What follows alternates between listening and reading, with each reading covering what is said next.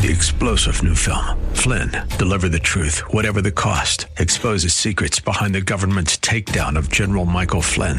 Flynn knew what the intel world had been up to. He ordered the first audit of the use of contractors. This set off alarm bells. He told the truth. He was the most dangerous person for Donald Trump to hire. They had to get rid of Flynn. Flynn, Deliver the Truth, Whatever the Cost. Available now. Watch it today. Go to salemnow.com. salemnow.com. Well, I hope you had a great Thanksgiving. I know the Elswick family had a good one. Had 17 people around the table. Well, not 17 around the table. We had 2, 4, 6, 8, 11 around the table. 6 were in the living room on the different couches with TV tables, and 2 were sitting on the hearth of the fireplace with the TV trays as well. The grandkids, they don't get to sit around the table, don't have a big enough table. I guess maybe next year I'll have to buy a big old piece of plywood and some horses and put it up in the living room and put folding chairs around it or something, Russ. But we had a good time. I didn't show you the picture yet. I'll show it to you during the break. Got a picture of the whole crew. Robert Steinbach was there as well. I think he had a good time.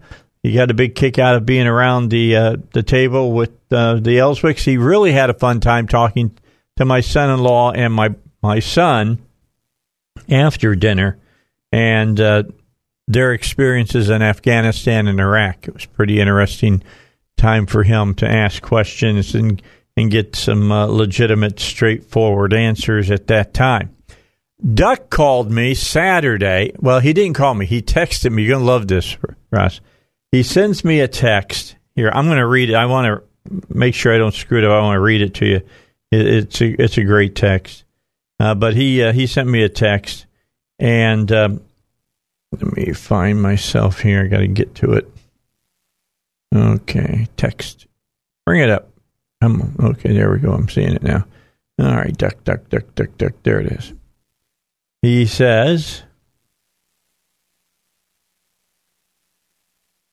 this is on Friday at 6:05 p.m. Makes this statement. I killed your dog. I'm going to bring to you. This is Don. Yes, we're going to talk to Mike Cutler here in just a second. I got to get this. Did you hear this text here? Duck sends me a text Friday evening, and it says, "I killed your dog. I'm going to bring to you." This is Don. He sent it to me at 6:05. I reply at about 11 minutes later at 16 after. You killed my dog? ? At 7 o'clock or at 4 in the afternoon on Saturday, I get an answer. Deer. I killed your dog went to I killed your deer, right? He got a deer.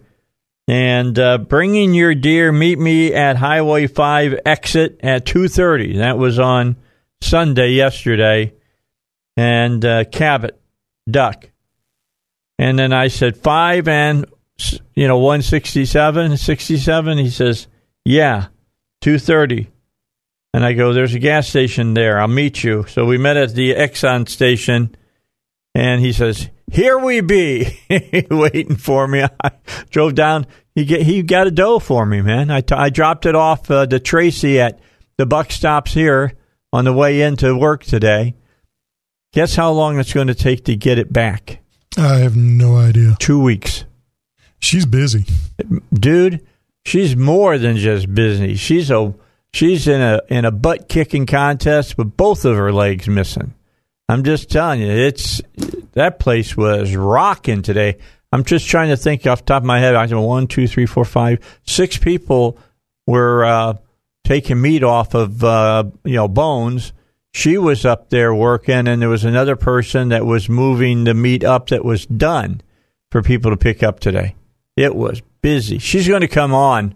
I talked to her about coming on, and she says, I can do it when we slow down a little bit. So we'll get her on here before Christmas, but I'm not saying how soon before Christmas. All right, so you're aware of what's going on down at the border. They fired tear gas at the migrant people that rushed. They rushed the border, and they fired tear gas at them. I got a real quick piece of audio. Let me play it for you. This is one of the big Border Patrol agents from San Diego.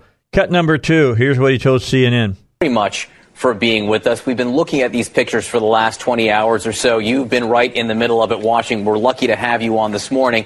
Explain the decision to use the tear gas, because that is one question I think people have this morning. So one of our primary missions is to make sure that we keep the border safe and secure. I kind of challenged that this was a peaceful protest, or that the majority of these people were claiming asylum. We ended up making about 42 arrests. Only 8 of those were females, and there were only a few children involved. The vast majority of the people we're dealing with are adult males. Similar to what we saw the first wave of the caravan that came up about a week or so ago, the group immediately started throwing rocks and debris at our agents, taunting the agents. So once our agents were assaulted, and the numbers started growing, we had 2 or 3 agents at a time initially facing hundreds of people at a time. They deployed tear gas to protect themselves and to protect the border. Were any of your agents hurt? So at least 3 agents were actually struck by rocks, but they were in tactical gear, so their helmets and their shields and their bulletproof vests actually protected them from the rocks. We did have a few vehicles that were damaged, some windows, and quite a few dents. But none of the agents were seriously injured. And you just gave us a bit of news this morning, because we had been reporting that there were 39 arrests on the Mexican side of the border. We're hearing for the first time for you that there were 42 arrests on the U.S. side, so 42 people did manage to cross the border? That is correct. 42 crossed the border and were arrested. To be completely frank, there were numerous people that actually made it across the border. We're in the process of building the new border wall here, but we don't have it completed. There were some sections that had the dilapidated border wall that was made out of scrap metal the military gave us. The group breached a couple sections of that, actually tore down one small section, started to rush across, and that's another time that they started assaulting our agents. We were able to hold them back using riot techniques. But there were ultimately 42 arrests of individuals. And again, as I mentioned, the vast majority of those were adult males. Did you feel as if you had enough agents at the border to handle this situation? Were your people overwhelmed? We were able to manage this and effectively control this, but I want to be clear that all of our agents on a daily basis are fully employed. We had to bring in several hundred additional Border Patrol agents from around the country, several hundred additional CBP officers from around the country. That's affecting our operations in other areas. But the fact that no one made it across the border or past our defenses, I would say we were adequately staffed. But it was not without a cost. All right, so that's what it was like this weekend. And if you remember back in the past, and I forget what year it was, but during the Obama administration, it seems like 2012, 2013, because the left is going crazy. You shot tear gas at those people. Well, of course they did. They were throwing frickin' rocks at our people. Lucky they didn't level firearms with live ammo at them. But they fired tear gas at them. During Obama's time in office, they had fired pepper balls at them. That stuff is just as bad as tear gas is. And if you're saying, well, there were children and there were women up there, I have another cut that will dispel that myth for you real quickly. Most of the people that were at the border this weekend were, in fact, males. Michael Cutler joins us here on the Dave Elswick Show. He's been waiting. He got to listen to that segment from the Border Patrol and what really went down on the border. He's a senior special agent of the former Immigration and Naturalization Service. It's good to have him. I have him all the time when things are happening on the border. He understands the situation there. Hey, Michael, how are you this morning? And I hope that you had a great Thanksgiving. Thank you, Dave. Yeah, we had a fabulous Thanksgiving. My son drove up from Virginia with his wife. Our 2 grandchildren joined our other 3 kids. My second oldest got married, so we joined their family. It was really a festive day. I hope you had a great day as well. And I call days like that gifts. When you could sit down with your entire family and have a great meal. It doesn't get better. And we still have a lot to be thankful for. But to get to this issue, I'm Jewish. My grandmother was slaughtered in Poland because of our religion, and many of the people that I grew up around had been granted asylum in the United States. They were fleeing persecution and death by the Nazi bums, and I can assure you that nobody in my community would have been waving Nazi flags, would have been waving the swastika. When you look at people saying they want asylum in America, the first thing that strikes me is if you're being oppressed and persecuted in your home country, why would you be waving the flag of the country you claim is oppressing you? Is that not a reasonable first question? Well, sure it is. And this Border Patrol agent that we just heard was the number 1 Border Patrol guy there in San Diego, said if they wanted asylum, they'd ask for it instead of throwing rocks at them. But understand what's happened. First of all, I write for a number of websites. I hope after your program, your listeners will go check it out. But I've been writing quite a bit for Front Page Magazine, frontpagemag.com, and The Social Contract. What we're witnessing on the border, I've compared it, and I mentioned this when I was on Fox. I'll be on Fox and Friends tomorrow, first edition or first, whatever they call it. And I said, this is like being hit by a snowball during a blizzard. Every single day, America is inundated by lots of illegal aliens, people who violate the immigration laws for reasons only they know. Many come to work, but others aren't coming for something as innocuous, although it's a serious problem. We also have criminals coming here. We have terrorists coming here. The backdrop for what's happening on the border has to be the trial here in Brooklyn, New York, in the Eastern District of New York, of Joaquin El Chapo Guzman. Allegedly the most violent and pernicious drug dealer from Mexico, who is alleged to have moved with the Sinaloa cartel more than 200 tons of cocaine into the United States across the border. He also is charged with smuggling meth, heroin, marijuana, being involved in violent crimes and murders. And it's remarkable because last year, the DEA threat assessment reported that over 63,000 people died of opiate overdoses. Meanwhile, we have cities and states declaring marijuana to be a recreational drug. Those terms don't go together, recreation and drug. To me, recreation is tennis, golf, horseback riding, horseshoes, okay? Right. Playing chess. Where did we get to the point that using a drug that is a hallucinogen become recreation? And you've got the Democratic Party, worse than the Republicans, but only marginally. You had the Republicans in control of both houses of Congress and the president strongly in favor of a border wall, effective enforcement. We have no wall. We didn't hire more ICE agents. Part of the problem that you're seeing, is that sanctuary cities aid, abet, induce, and encourage illegals to come here. And when both political parties have a debate, the foregone conclusion is, well, we can't arrest them all, so all we can do is give them legal status. Mm-hmm. So now the debate is, do we give them citizenship that the Democrats want because they want the votes? Or do we, quote, only give them lawful status so they can work here? So no matter what happens, aliens who run the border have been told by the leadership from both American major political parties that once in the United States, you are home free. And look at catch and release.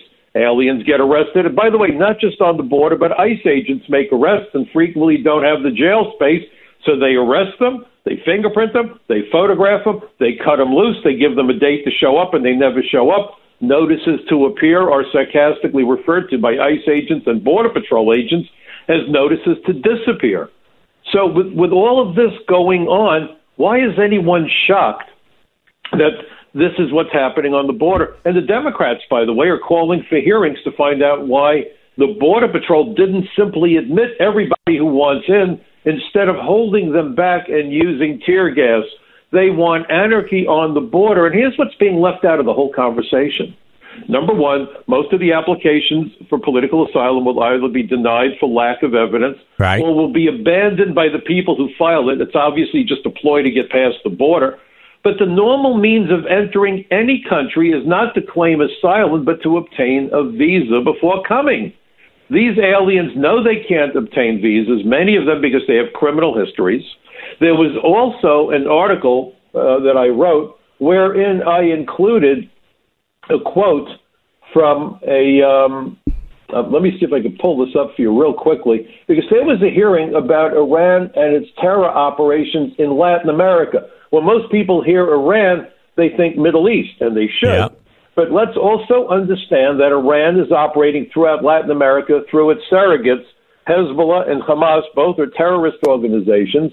So there was a hearing on this, and what's so remarkable is that it's been noted that Iranian terrorists have been operating with human traffickers throughout Latin America to push narcotics and people into the United States. Number one, those are lucrative crimes. But number two, to provide them with opportunities to put sleeper cells into the United States. When people run the border, it's not just they're violating the law. Everyone says, well, they're violating the law. Who really cares? People speed all the time. Why should we care if they're violating the law? What they're violating is the evasion of the vetting process at ports of entry. In other words, they're trespassing.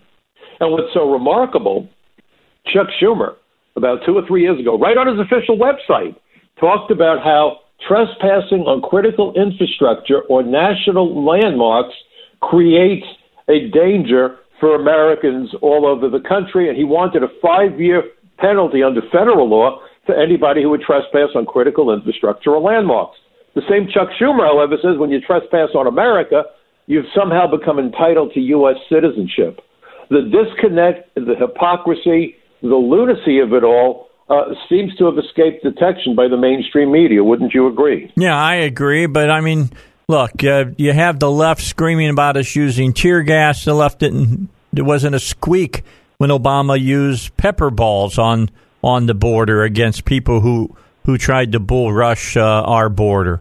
I mean, this is craziness, Michael. I mean, this is cannot the American people see through this charade that's going on right now? Well, look who they voted for. You want to talk about the masses or asses? Who did they vote for? Let me read. That was what we used to say back at Brooklyn College when I was a student more years ago that I care to remember. But let me read. This is the section of testimony. The hearing was on April the 17th, 2018, by the Counterterrorism and Intelligence Subcommittee in the House. The topic of the hearing was state sponsors of terrorism and examination of Iran's global terrorist network. Well, this is not something that you read before bedtime, and here we go. In recent years, Hezbollah, by the way, the author of this, the witness, Dr. Emmanuel Ottolenghi of the Foundation for Defense of Democracies, was not challenged by any of the other witnesses, including the Democrat witness who agreed with him. Think about that. Both sides are in agreement. In recent years, Hezbollah's Latin American networks have also increasingly cooperated with violent drug cartels and criminal syndicates, often with the assistance of local corrupt political elites. Cooperation includes the laundering of drug money, arranging multi-ton shipments of cocaine to the United States and Europe, and directly distributing and selling illicit substances to distant markets. Proceeds from these activities finance Hezbollah's arms procurement, its terror activities overseas, its hold on Lebanon's political system, and its efforts both in Lebanon and overseas to keep the Shia community loyal to its causes and complicit in its endeavors. Now, here's the critical sentence. Listen carefully. This toxic crime terror nexus is fueling both the rising threat of global jihadism and the collapse of law and order across Latin America that is helping to drive drugs and people northward into the United States. It is sustaining Hezbollah's growing financial needs. It is helping Iran and Hezbollah consolidate a local constituency in multiple countries across Latin America. It is thus facilitating their efforts to build safe havens for terrorists and the continent-wide terror infrastructure that they could use to strike U.S. targets. Now, over the weekend, Iran threatened to use their missiles to hit our ships in that part of the world. So clearly we have a really confrontational relationship, if you want to call it a relationship at all, with Iran. Since President Trump came to office and agreed that the deal that was cut by the Obama administration with Iran over the nuclear program was outrageous and withdrew from the program, Iran has been threatening to surprise us. Right on the heels of all of this, what do we have? A caravan. And by the way, further information, the president of Guatemala said that his people had arrested nearly 100 ISIS terrorists in Guatemala, had deported them, and that Venezuela has been sending money to fund the caravan. Venezuela's broke. They are a failed state. However, Venezuela has been working hand in glove with Iran for over a decade because Iran has been sending their Quds forces, their elite shock troops, to Venezuela directly from Tehran. So we know that there's this close bond between Venezuela and Iran. We know that Venezuela has been funding, at least to some extent, the caravan. We know from witnesses at a number of congressional hearings, not just the one that I quoted, that Iran and Hezbollah have been working with the drug cartels and human trafficking organizations in Latin America to flood America with foreign nationals and narcotics, both for the money and to provide Iran with the opportunity to embed sleeper agents in the United States. And finally, the last couple of years, Iranian sleeper agents have been arrested in the United States. So if you put all of this together, what we are looking at is the potential for a massive number of Iranian terrorists to enter the United States. And by the way, this isn't far-fetched when you consider what had happened in Europe when ISIS was dispersing and they were embedding themselves in the refugee flows. And what was their tactic? To put women and children at the head of the line. Human shields. If there is a violent conflict, they get injured. Guess who was at the head of the line heading for our border? Today, women and children. Yeah, they've been using human shields for a long time. That's right. But this is consistent with that. We've never seen that in Latin America this way before. Right. It's a Middle Eastern terrorist tactic. All right. So, Michael, I asked for a half hour. Can you go longer? I can go a bit longer for you, yes. Okay, well, we got a break at the bottom of the hour, get news in and get some commercials, and we'll come back to you. Our guest is Michael. Go pay the bills. Yep, got to do that. Michael Cutler is our special guest. He is a former ICE agent, been with ICE for many, many, many, many, many years. This is a man who knows what's going on behind the scenes. He keeps his finger on the pulse. I've talked to Michael Cutler for years here on the Dave Elswick Show. He used to come to Hold Their Feet to the Fire quite often. We'd have him on then. We'd have him on as far as his time that he can give us from his home office. You can read his articles, frontpagemag.com. That's where you go, frontpagemag.com, and I suggest that you take a close look at those and educate yourself, because there's a lot of things going on that nobody is talking about. I mean, nobody except this man right here. All right, so let's get the news in. Find out in 60 seconds what's the major stories that are going on. The president made a statement today that no one comes into the United States except legally. We'll talk about all of that and more when we come back on the Dave Elswick Show. All right, so if you're looking for a career working outdoors, serving your community, you like to use your hands, well, the place to put your resume in and the place that you should look at working at is over at PI Roofing. PI Roofing has got openings in all of their departments right now. They're looking to expand. They're expanding all of their operations, and you can be part of it. You can make up to $20 an hour working with the folks at PI Roofing. And all you have to do, just send your resume to piroofing.com. That's piroofing.com. Now, if you'd like to talk to somebody as well, 501-707-3551 is the number to call. That's 501-707-3551. And our guest here on the Dave Elswick Show, none other than Michael Cutler, who has been on our show many a time and is joining us today because of all the things that went on the the border over the weekend. The use of tear gas and all. Oh, how terrible that is! Tear gas that was used to disperse the crowd that was throwing rocks at our people. And if you heard the piece of audio I played earlier, some of our people were hurt. You got to remember those border agents are dressed to ward off attacks like that, but still got hurt. So when that starts happening, they should be able to respond in kind, and they use non-lethal force. I'm surprised they controlled themselves as well as they did. So, Michael, what are some other things that my listeners should be paying attention to that is not being talked about? Well, again, the key issue here is a lack of interior enforcement. I wrote a major article for a quarterly journal called The Social Contract. I suggest you check out thesocialcontract.com also. I called it Sanctuary Country. And, in fact, the editors and publisher liked my article so much that they decided to make it the theme for the entire fall edition of The Social Contract. I called it Sanctuary Country, Immigration Failures by Design. Understand that both parties want what we have. And here's the reason. Immigration should be law enforcement. In fact, what most people don't know is that the second largest contingent of law enforcement officers who are assigned to the Joint Terrorism Task Force are immigration agents. And there's a good reason. Because every foreigner who comes to America to pursue terrorist operations, whether supporting it directly, indirectly, carrying out attacks, every one of them, one way or another, generally violates multiple provisions of the immigration and nationality laws of the United States. So that's how critical it is.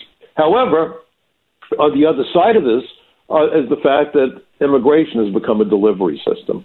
It delivers an unlimited supply of cheap, exploitable labor, and not just the illegals who work on construction jobs and do backbreaking, filthy, and dangerous work. No shortage there. But also the high-tech visas that we give out to people from India and elsewhere, displacing American workers, driving down wages, which is the whole point of the exercise. So first of all, it's a delivery system for cheap, exploitable labor, and there's no compassion in exploitation. Number two, an unlimited supply of foreign tourists. Going back to the presidency of Ronald Reagan, we developed a visa waiver program so that aliens wouldn't need visas to come from this country if they come from certain countries. Bad decision.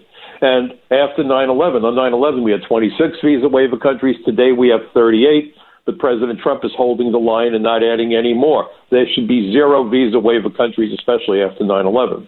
Next, foreign students. We admit hundreds of thousands, nearly 500,000 foreign students every year into the United States to pursue the STEM curriculum, science, technology, engineering, and math. So the universities are thrilled, but look at the insanity there. China sent us 152,000 STEM students last year. We teach them to be engineers and programmers. Then they hack our computers every second of every minute of every hour of every day. We're training the people that are doing this to us. The engineers that we train get the opportunity to work for American companies while they're here. They get, I believe, they're up to 2 years now, what's known as optional practical training. Frequently, guess who they work for? Military contractors. And what does that do? It enables China to commit acts of espionage. It's so commonplace now that the intelligence community, out of sarcasm, refer to Chinese espionage, believe it or not, as Chinese takeout.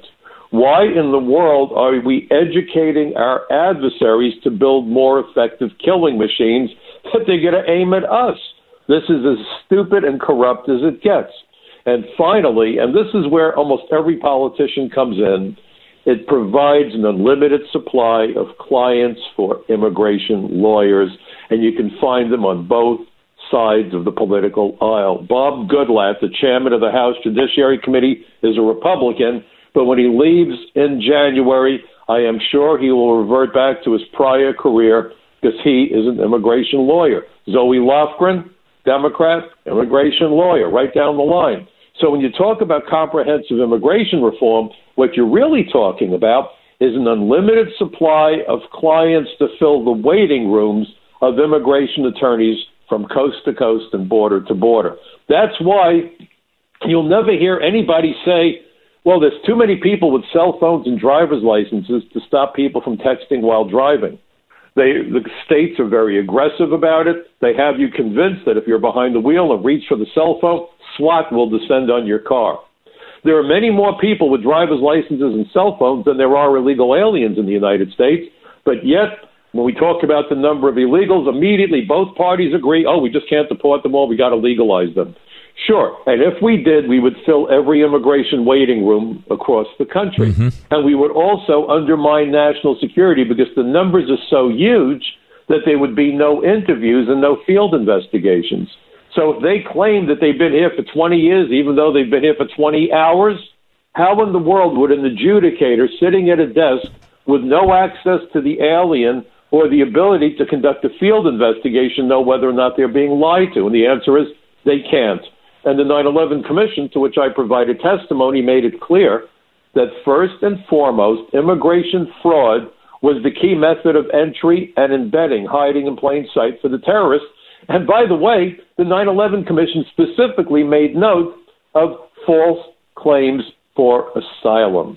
So you've got the Democrats now apparently not giving a whit, not one whit, about the potential that terrorists could game this whole process into the United States and kill lots of Americans. They don't care, because if they cared, they wouldn't be inciting the riot, and they are. When you have the governor of New York State, the state that was hammered the worst on 9/11, Governor Andrew Cuomo, and he comes out and says, the immigration agents are thugs. They're thugs. He said, you know what, I'm going to investigate them, and I'm going to provide lawyers for these poor immigrants who are being arrested by the ICE agents.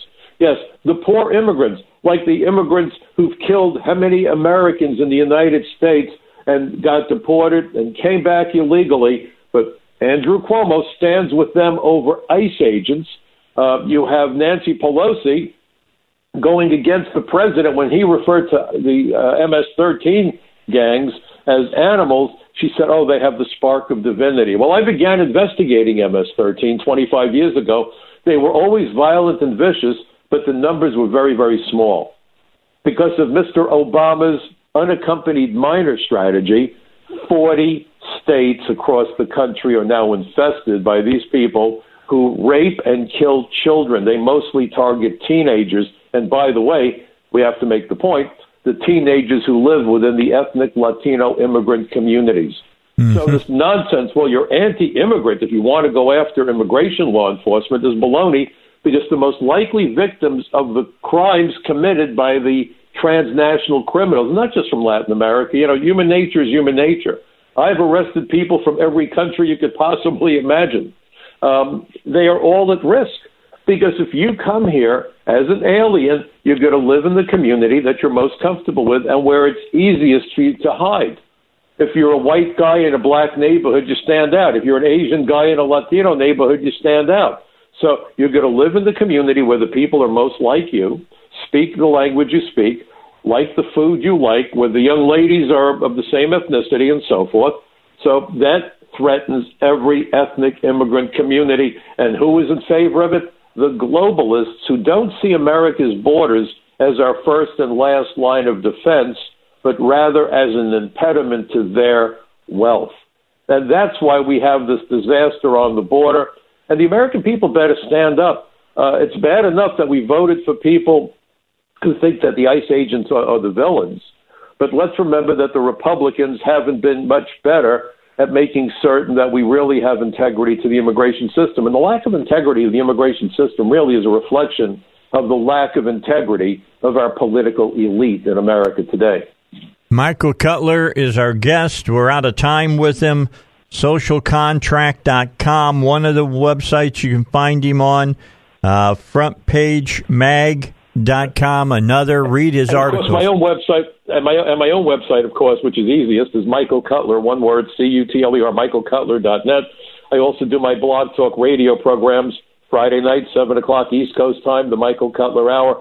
But one last point to be made. Folks, if this has you riled up, and you should be, you have to have a flatline EEG to not be riled up. Make certain that you get involved politically. Make certain that your elected representatives hear from you. When we go to restaurants, we're very specific about the food that we want to eat, the way we want it prepared. Folks, we need to be no less specific with people who are paid to represent us.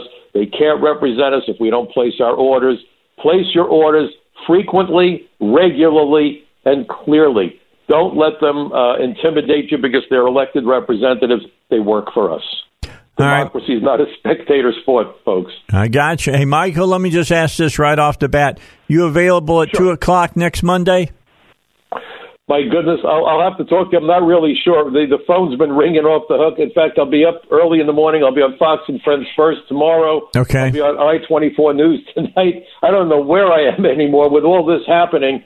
But I just want you to know how much I appreciate that you are willing and looking to provide the information that the mainstream media refuses to provide. And by the way, this isn't about political correctness, folks. This is Orwellian, controlling thought through the control of language, since human beings use words to think. If they can control the language, they then control the thoughts. Straight out of George Orwell. And what you're doing is a tremendous service for your community, guys, and for America. An informed electorate is vital to the process. All right, Michael, I'll email you. We'll see if we can't get you set up for next Monday as well. I appreciate you. Thanks so much. Bye-bye. Thank you so much. Be well. Have a great day. All right, Michael Cutler here on the Dave Elswick Show. That guy knows so much about this stuff. It's, I don't have to say much. I just ask him a question, and I learn as well as I sit here and listen to him just the way you do. He's an amazing guy. I've had lunch. I've had dinner with him in Washington, D.C. He's just really an incredible guest. All right, let's get our final break in this hour. We'll come back. I've got some audio I want to play for you, all of it about illegal immigration. All right, so let's get back to talking specifically what happened along the border this weekend when the border agents used tear gas to disperse the crowd.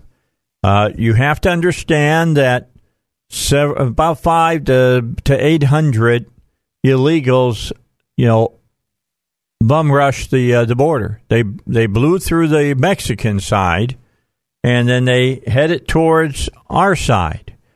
And as they came through and towards our side, they unleashed a barrage of rocks that they were throwing at our border agents. And our border agents, at that point, used non-lethal methods to turn them back. And in this case, it was using tear gas. Now, what about this about women and children as human shields? Well, here's the Border Patrol talking about what happened. Cut one. You said that you arrested mostly men at the border there. The pictures have included women and children, and there are those questioning, again, the use of the tear gas on the women and children. Is there some barrier in place to the use when women and children specifically, might be at risk? So the use of those less lethal techniques are when the threat is to our personnel or to protect others, you've got to do what you got to do. What I find unconscionable is that people would intentionally take children into this situation. Mm-hmm. What we saw over and over yesterday was that the group, the caravan, as we call them, would push women and children towards the front and then begin basically rocking our agents. So there's different types of tools that we use, different types of CS deployment. We try to target specifically the instigators, specifically the person assaulting the agent. But as you saw from the video, once that chemical is released, it does go through the air. I was in an area where I actually inhaled quite a bit of it yesterday as well. That's what's going to happen in those situations. All right, so there you have your case about, as they talked, there were some women and children, there's nothing they can do about it. And when they unleash, tear gas, it's just like he said, it gets dispersed in the wind. It's going to move down with the wind, and some people are going to get it that they're not trying to unleash it at. And then, what about this whole story that you keep hearing? Well, these are just a bunch of poor people that are coming for asylum. Well, they talked about that too. Cut number 3. Idea that these were people seeking asylum. The caravan, though, the 5,000 to 9,000, depending on which count you believe, that is in Tijuana right now, those are people coming to the border, as far as you know, for asylum, isn't it? I do not believe that is true. I believe there are definitely people in that group that are going to try to claim asylum. The vast majority of those from the what we call the Northern Triangle are economic migrants, though. They do not meet the qualifications to get asylum here. They can still apply. That's a different issue. However, what I saw on the border yesterday was not people walking up to Border Patrol agents and asking to claim asylum. Matter of fact, one of the groups that I watched, one of the groups that actually several of them were arrested, they passed 10 or 15 marked Border Patrol units walking east to west, or west to east, I'm sorry. Numerous uniformed personnel as they were chanting, waving a Honduran flag, and throwing rocks at the agents. If they were truly asylum seekers, they would have just walked up with their hands up and surrendered, and that did not take place. All right. Pretty simple to understand this stuff when you listen to the people who were there talk about what was occurring. Not a lot of women and children. The ones that were there were human shields. They got hit with some tear gas because when you disperse tear gas, it's not like you can control where the tear gas is going to go. It's going to go where the wind takes it. And as the border agent said, hey, I got even a good, shot of it as well. It is going to happen. And lastly, this whole thing about asylum seekers. Did you understand what he was saying here? It's very simple. If these people come across the border and they walk up and they say, I'm seeking asylum, they're to be taken to a processing center where they fill out paperwork. And then they have to wait to find out if they get in.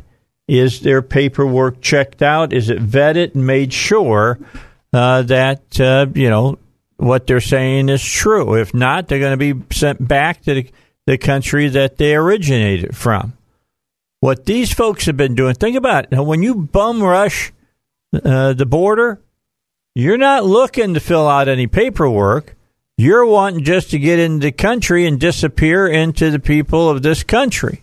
And then what you heard from Michael Cutler for about 40 minutes before that was how Hezbollah and Hamas have been using all of this. There's testimony in front of Congress itself about it.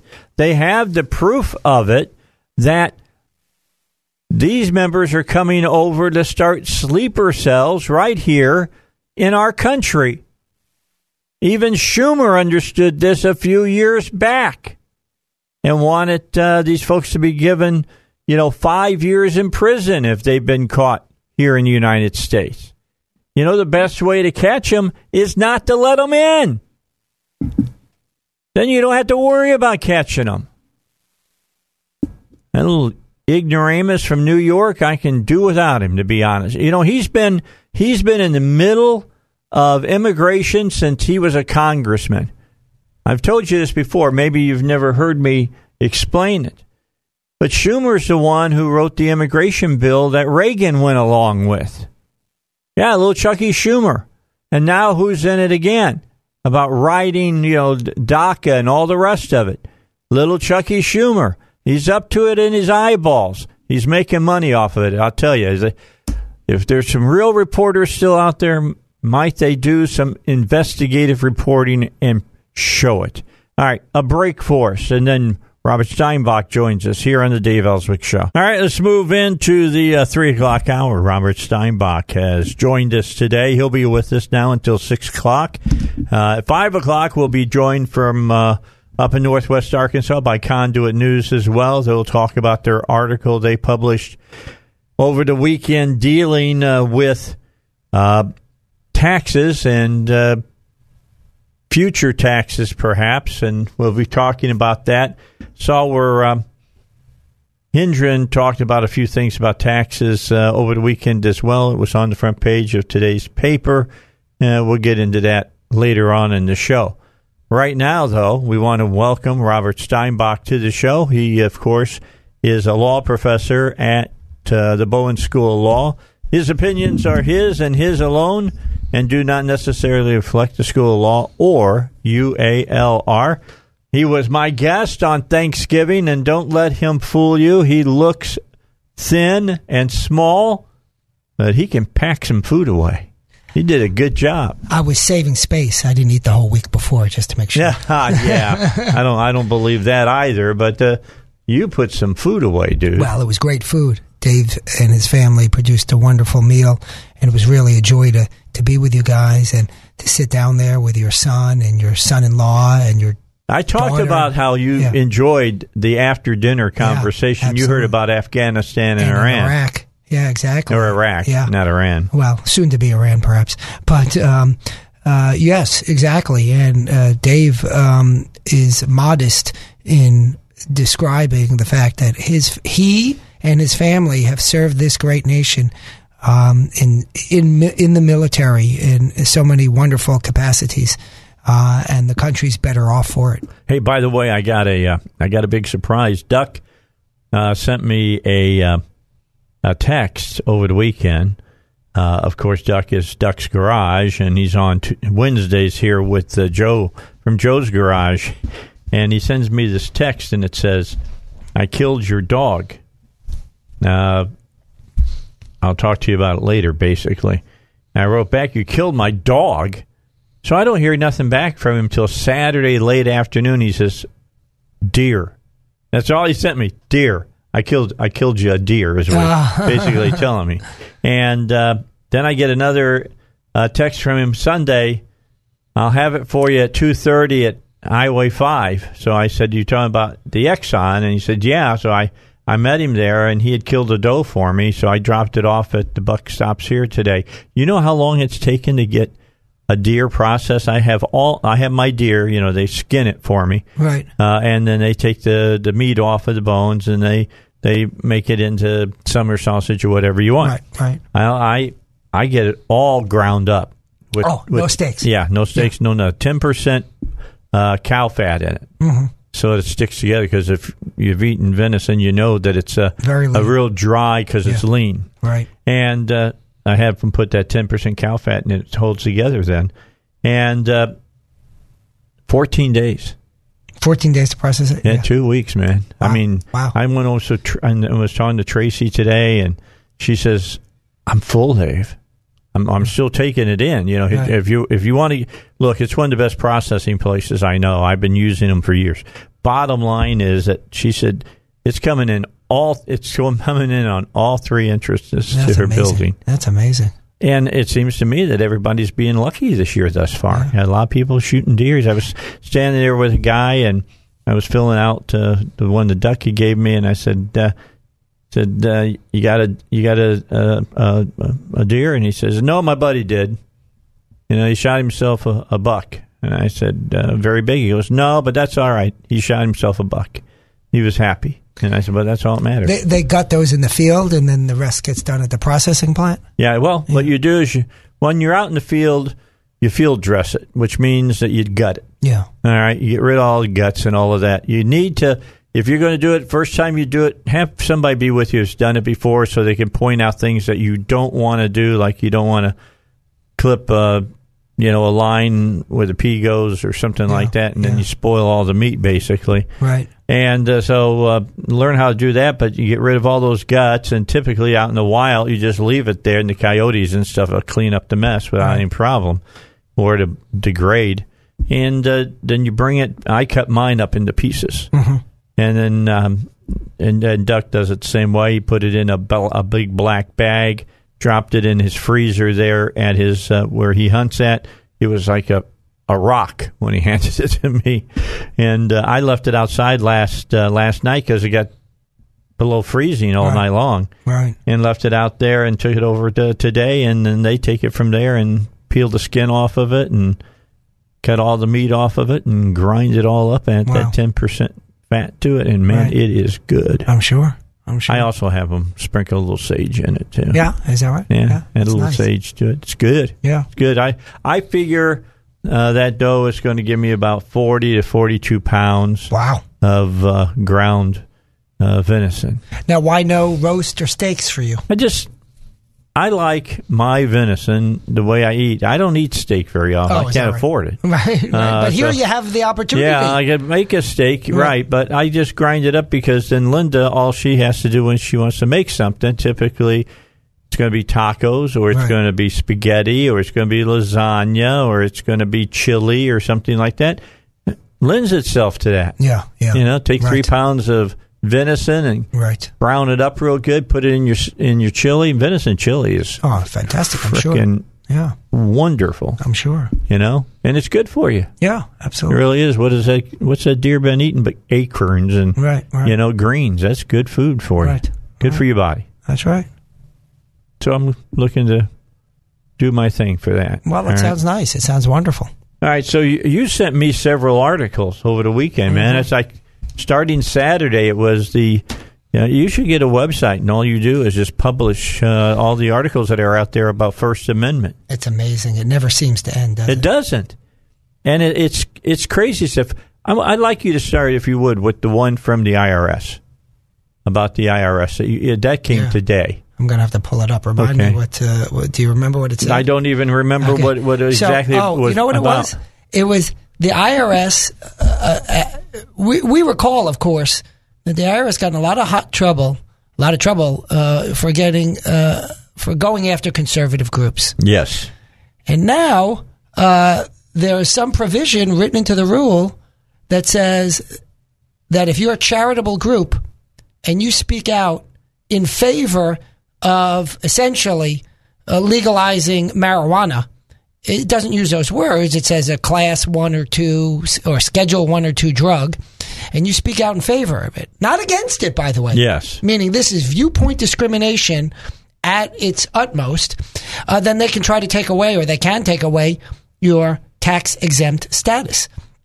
That's exactly what the First Amendment doesn't allow, right? That is, we've decided that you can say these things, but you can't say these other things because we disagree with those other things. And therefore, if you do it, we're going to punish you.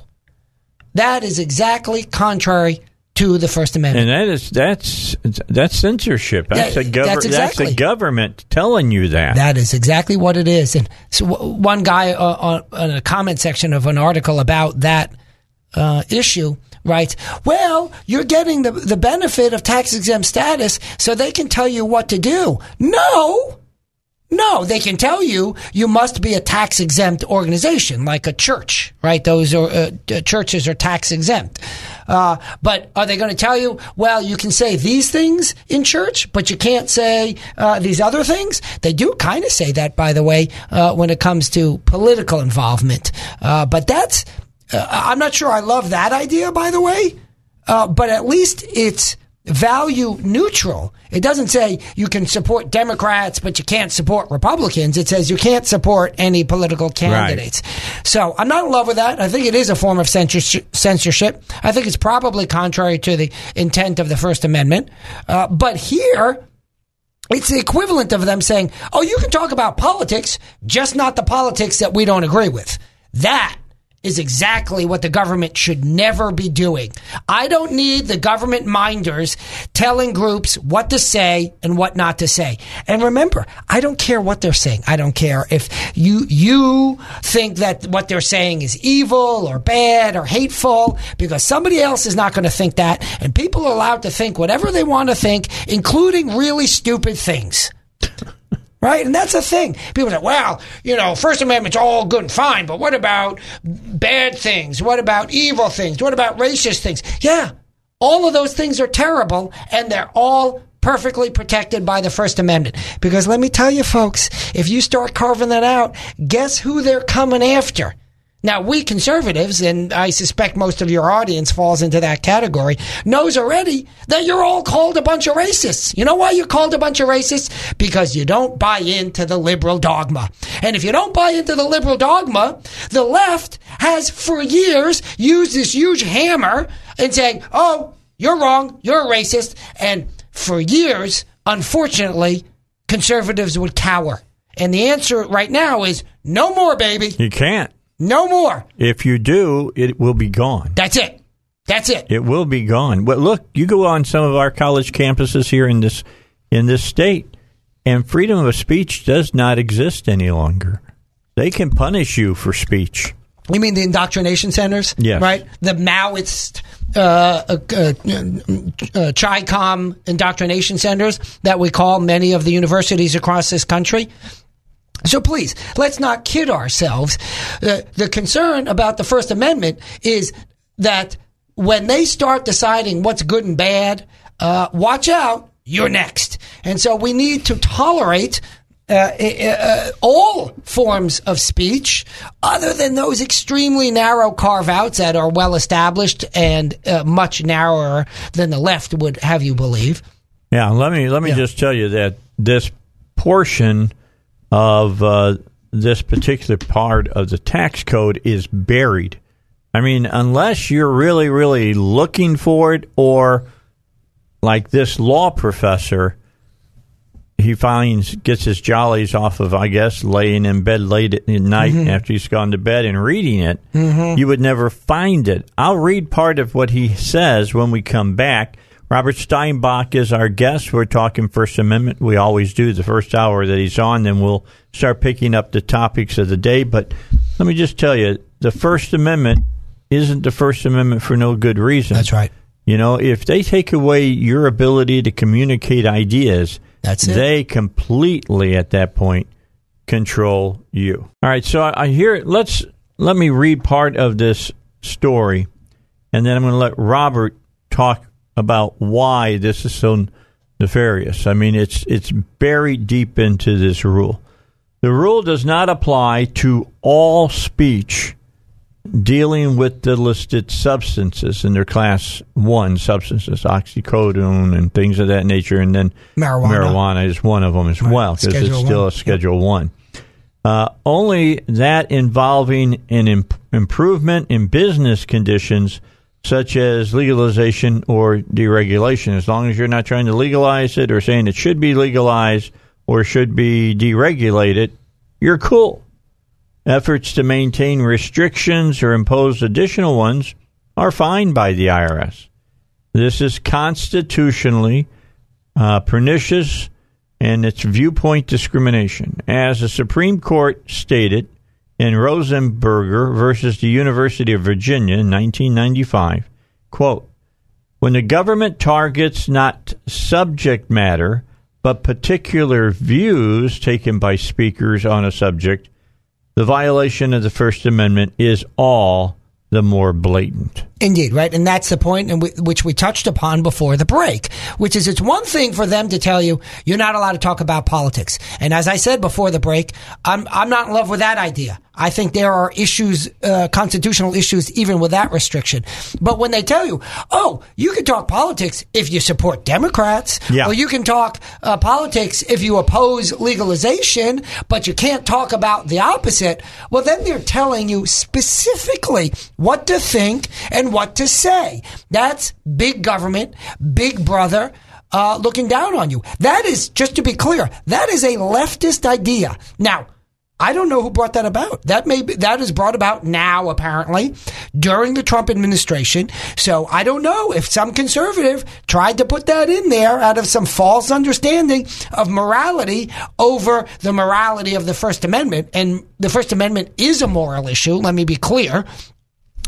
So I don't know who's at fault, but this is in line with leftist ideology, and sometimes non-thinking people on the right fall into line with the leftists.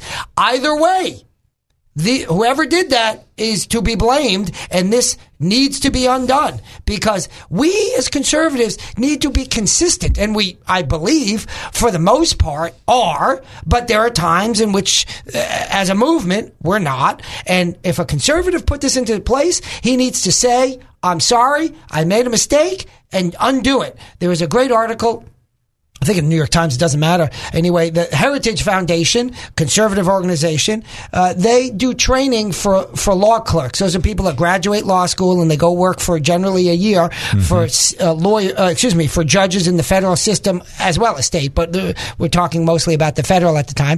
And they do certain training. And when they had the training previously, they had in the training materials, you're not allowed to share any of this. It's all a big secret, something like that.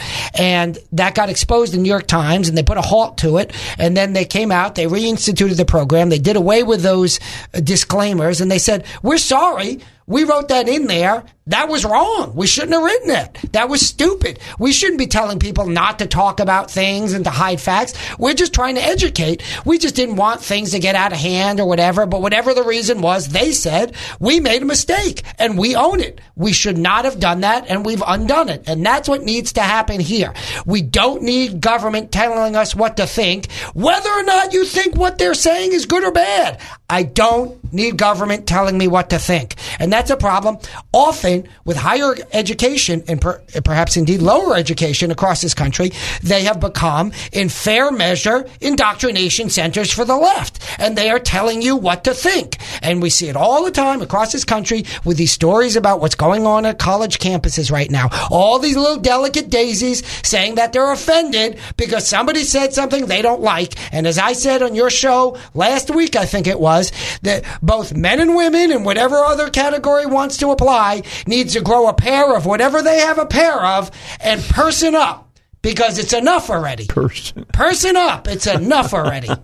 So that's the politically correct way of dealing with that old instruction. Yeah, right? I guess. You included everybody. I included everybody. I'll give you credit for that. Men, women, and everybody in between, or to the left or to the right.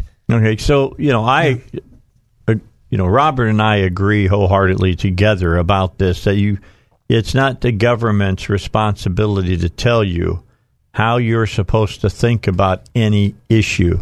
You're supposed to be able to read and think and come up with your own thought process. When we come back, and we got news coming up here in just a little over a minute. This was from the New York Times. This is one you sent to me that I really was reading, and I kind of smiled.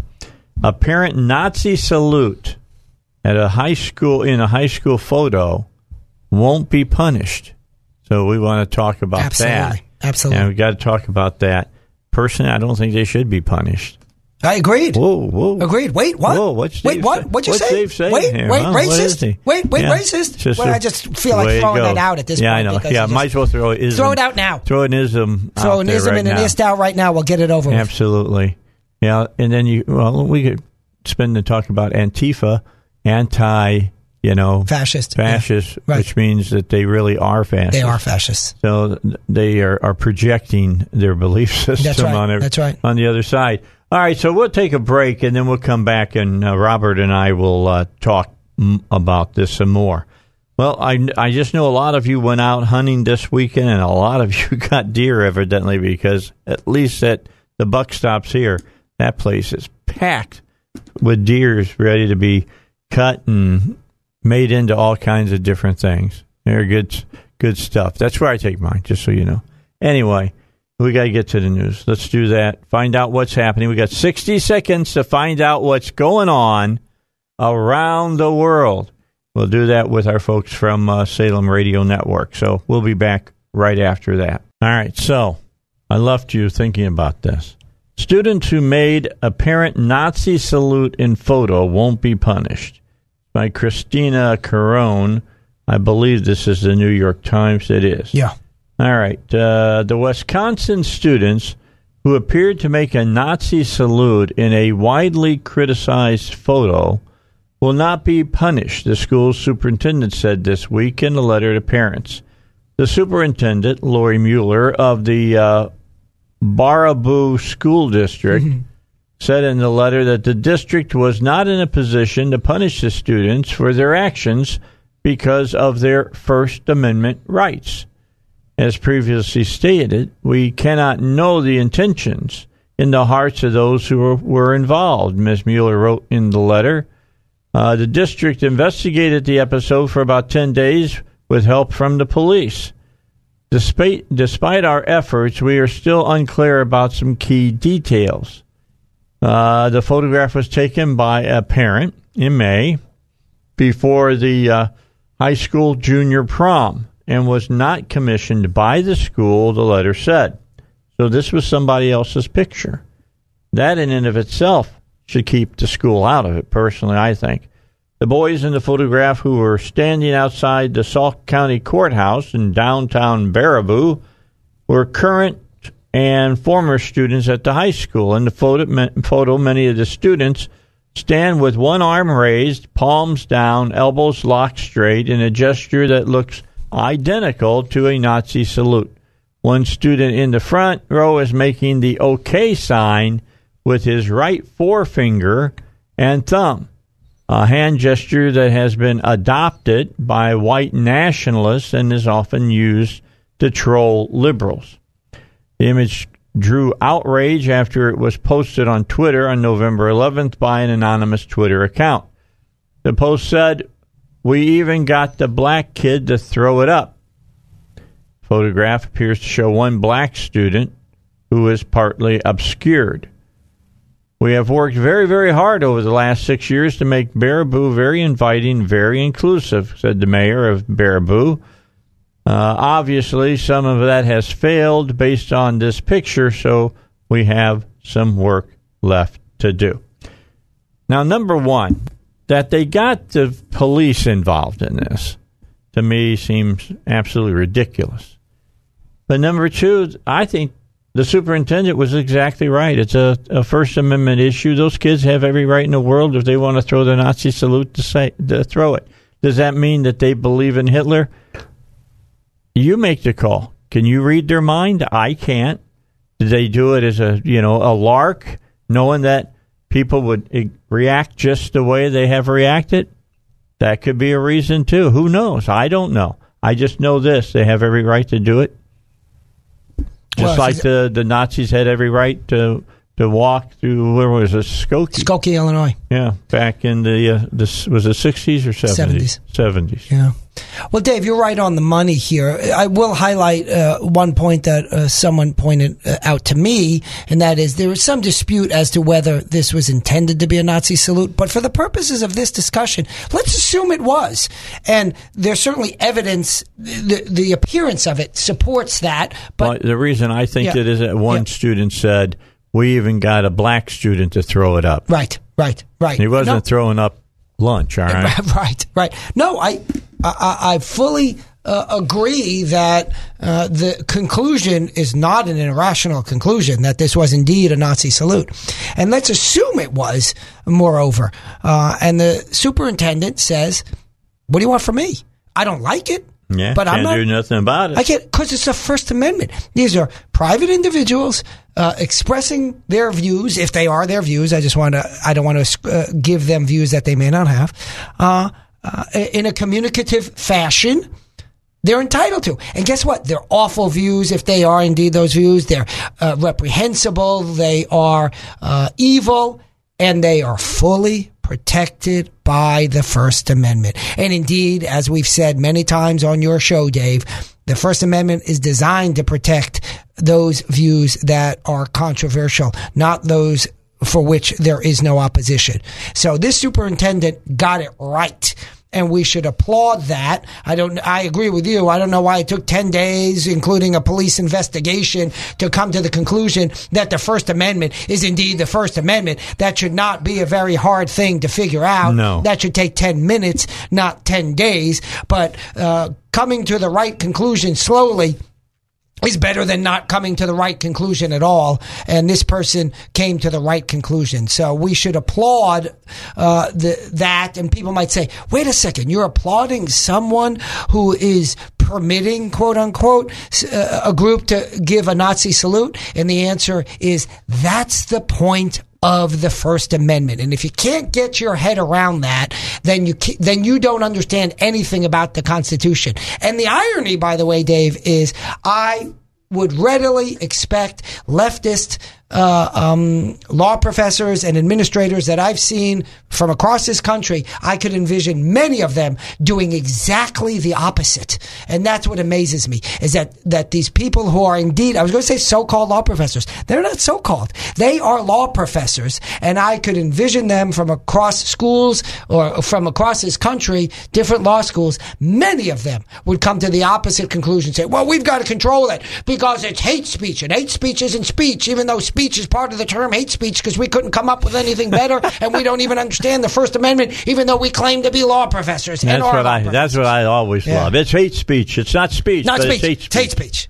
Exactly. It's like, okay. Yeah, come up with another term. Go make something else. It reminds me, if I may slightly diverge, which is when I think I told you this, Dave, and I wrote an op-ed in the Dem Gaz fairly recently, maybe a month or two back, where the University of Arkansas Council came to speak before a body on which I serve, a commission regarding the Freedom of Information Act, and they start telling me what the case law is on the Freedom of Information Act.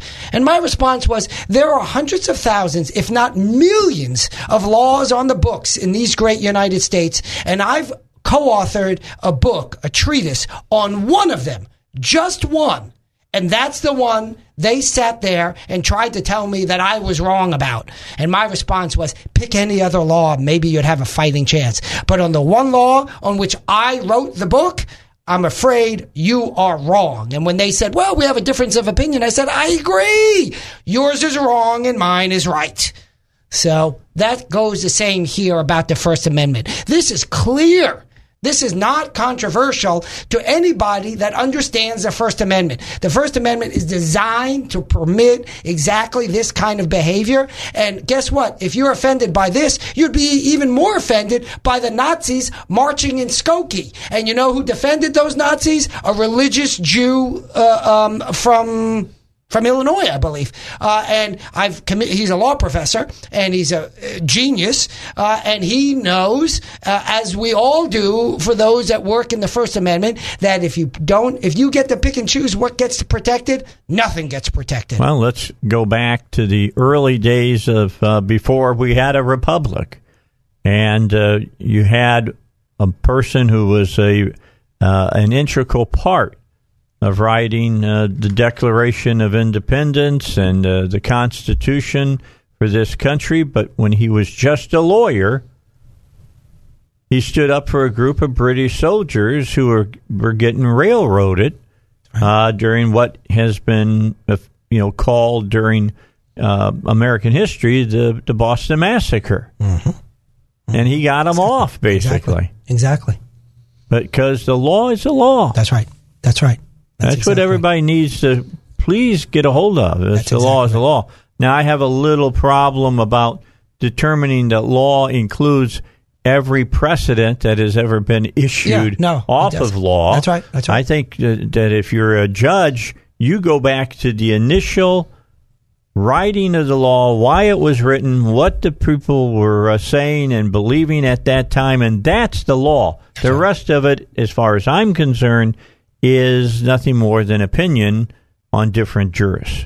Yeah, well, there's precedent dating back to Roman law that says essentially that, and that precedent has value. What's known in the law as persuasive value. Yeah, I can see that. Right, but it doesn't overcome the basis, the law itself. I mean, if I wanted to, I might read the precedent and say, you know what, I didn't look at that way. Right. That has some validity there. Right. But does it override my belief that the law says what the law says? Right. That's where I've got to make my decision. That's right. And I think I've mentioned on your show before, Scalia undid a bunch of bad precedent when it came to rights of criminal defendants. And this was a pro-criminal defendant right provision that he brought new meaning to, or original meaning to, meaning he came out on the side of criminal defendants in terms of their civil rights and their constitutional rights, because he said, it's not up to me, it's up to the Constitution, and this is what the Constitution says. So I have to interpret it, the law, consistent with the Constitution, whether or not I like the outcome. And he was right, and he isn't given enough credit for doing that, because it was what some could argue was a liberal, I put in quotes, a decision, in that we tend to think as liberals being more favoring of civil rights, even though these days that's just not true.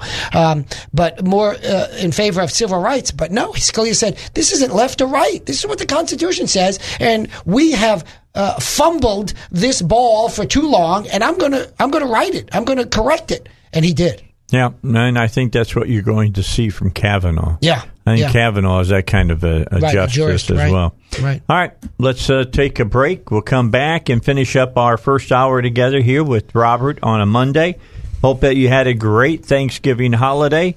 We've got a few weeks now to kind of start revving up as we make our way towards, how do we put this? Make our way towards the next big holiday, which is for us in Christendom is Christmas, but in a week is Hanukkah. And don't forget, we'll talk about Hanukkah tomorrow here on the Dave Elswick Show with the Bible guys. It's the Dave Elswick Show here at 101.1 FM, The Answer. All right, so here we are at the end of the 3 o'clock hour. Roman has called us from Garland County, wants to talk to Robert, I'm sure, and talk with us about constitutional law and things of that nature. So, Roman, how are you? I hope that your Thanksgiving was a good one. What's your question or what's your statement? Well, I appreciate what y'all are talking about. Greetings after the day of eating, or days of eatings. Code of statutory construction, rule of law, versus Code of Arkansas, wherein contains lots of color of law enabling statutes. So you've talked about rule of law, but how does one fathom that the ALC allows you no access back to the basis of why an enabling statute is even allowed? There's no way for the common guy to get that information. So on the heels of Code of Statutory Construction, and which is the rule of law, Code of Arkansas, and the color of law, how about a little quick dialogue on some of those terms and what they mean in the time remaining, and I'll hang up and listen. All right. Thank you, Roman. We appreciate your call. That's a man who has some pretty good questions from time to time. Yeah, well, he brought up some interesting topics. I'm not sure I'm going to that I'm 100% on board in understanding what his specific question is, but I hope I do. So let me answer this, or let me say this, and hopefully this addresses Roman's point, or maybe raises another one that he finds interesting. And that is, too often we've seen, for example, federally, but of course in the state as well, Congress will pass a law giving a huge amount of authority to a regulatory body. And then they are supposed to make, quote, regulations. Yeah, and we've talked about this. Exactly. Because it takes away the republicanism of our democracy. That's right. It's basically the legislature shirking their responsibilities. Say, well, we'll write a few lines and then we'll go have these bureaucrats come up with a bunch of rules. I don't want bureaucrats coming up with rules. Legislators, both state and federally, got to do their jobs. If they want a law, and by the way, we should generally be resistant to more and more laws as a overarching notion, because laws tend to restrict what we can do. Now, sometimes new laws open up our freedoms, so we can't make a blanket statement, but generally laws tend to restrict us. Mm-hmm. So we should be ever vigilant and cautious about increasing the restrictions on individuals. But equally so, we should not want at all bureaucrats making these decisions. And that's a dangerous movement that has taken place as part of the bureaucratic state, and probably brought into place, it's a guess now, I don't know about my modern American legal history that well, but I'm thinking post-World War II. But it's something we need to push back against. And similarly, there's this notion in federal law, it's really remarkable that after a regulatory body, a bureaucrat, comes up with a rule and then implements that rule, and then you say, wait a second, that rule is not consistent with the law.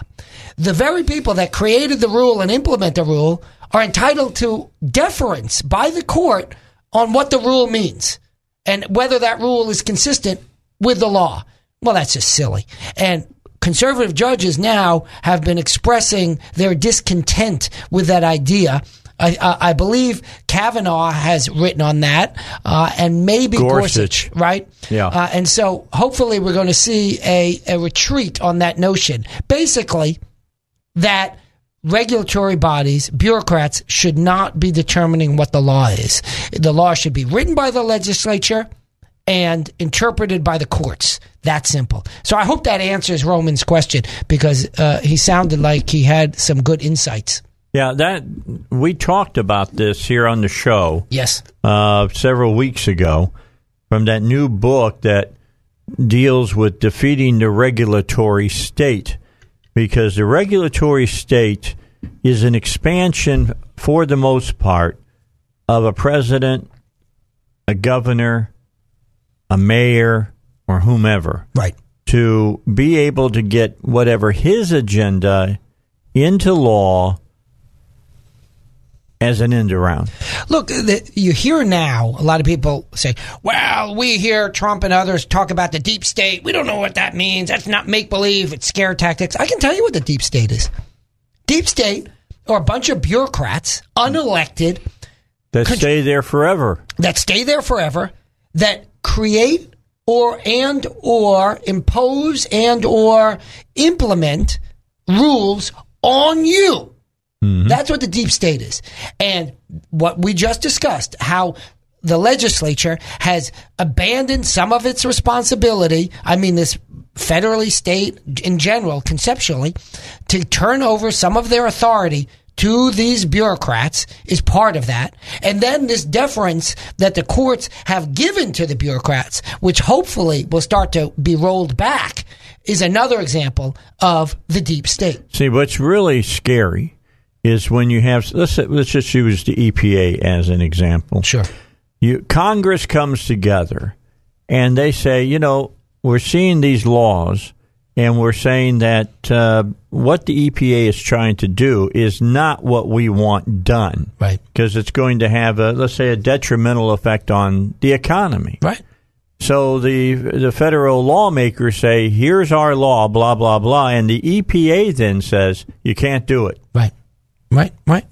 Well, that just short circuits, the whole idea of a representative of government. Of course, bureaucrats are not elected. They don't represent anybody, and yet they're given such broad authority to effectively create law. They do it under the guise, the claim, the nomenclature of regulation. Regulation is law. It's binding. Yeah, break one of those regulations. And find out what happens. Yeah, exactly. Absolutely. That is exactly right. Some farmers have found that out. That's right. When they've gone back and on their land and they got a little pond or something they want to change. And they call it a waterway. Yeah. It's a waterway. You have a little runoff from the sprinkler system or the gutter system, and all of a sudden the EPA wants to call it a waterway, and it's regulated. So and that's done by regulatory overreach. So I'm not anti-environment. I'm really not. But what I am is anti-bureaucrat.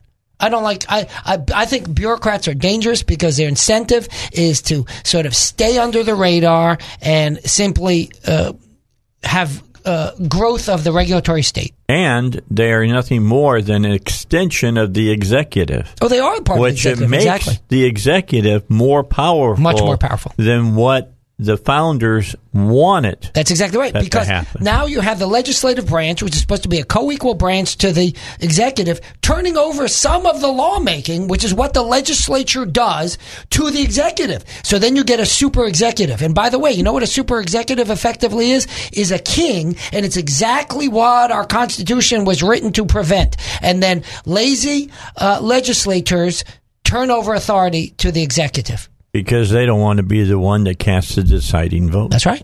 That's exactly about right. Something that people don't particularly care for, That's right. perhaps. That's exactly right. And for Cortez, the new congresswoman, it's the executive, the legislative, and the judicial. It's not the executive, the House, and the Senate.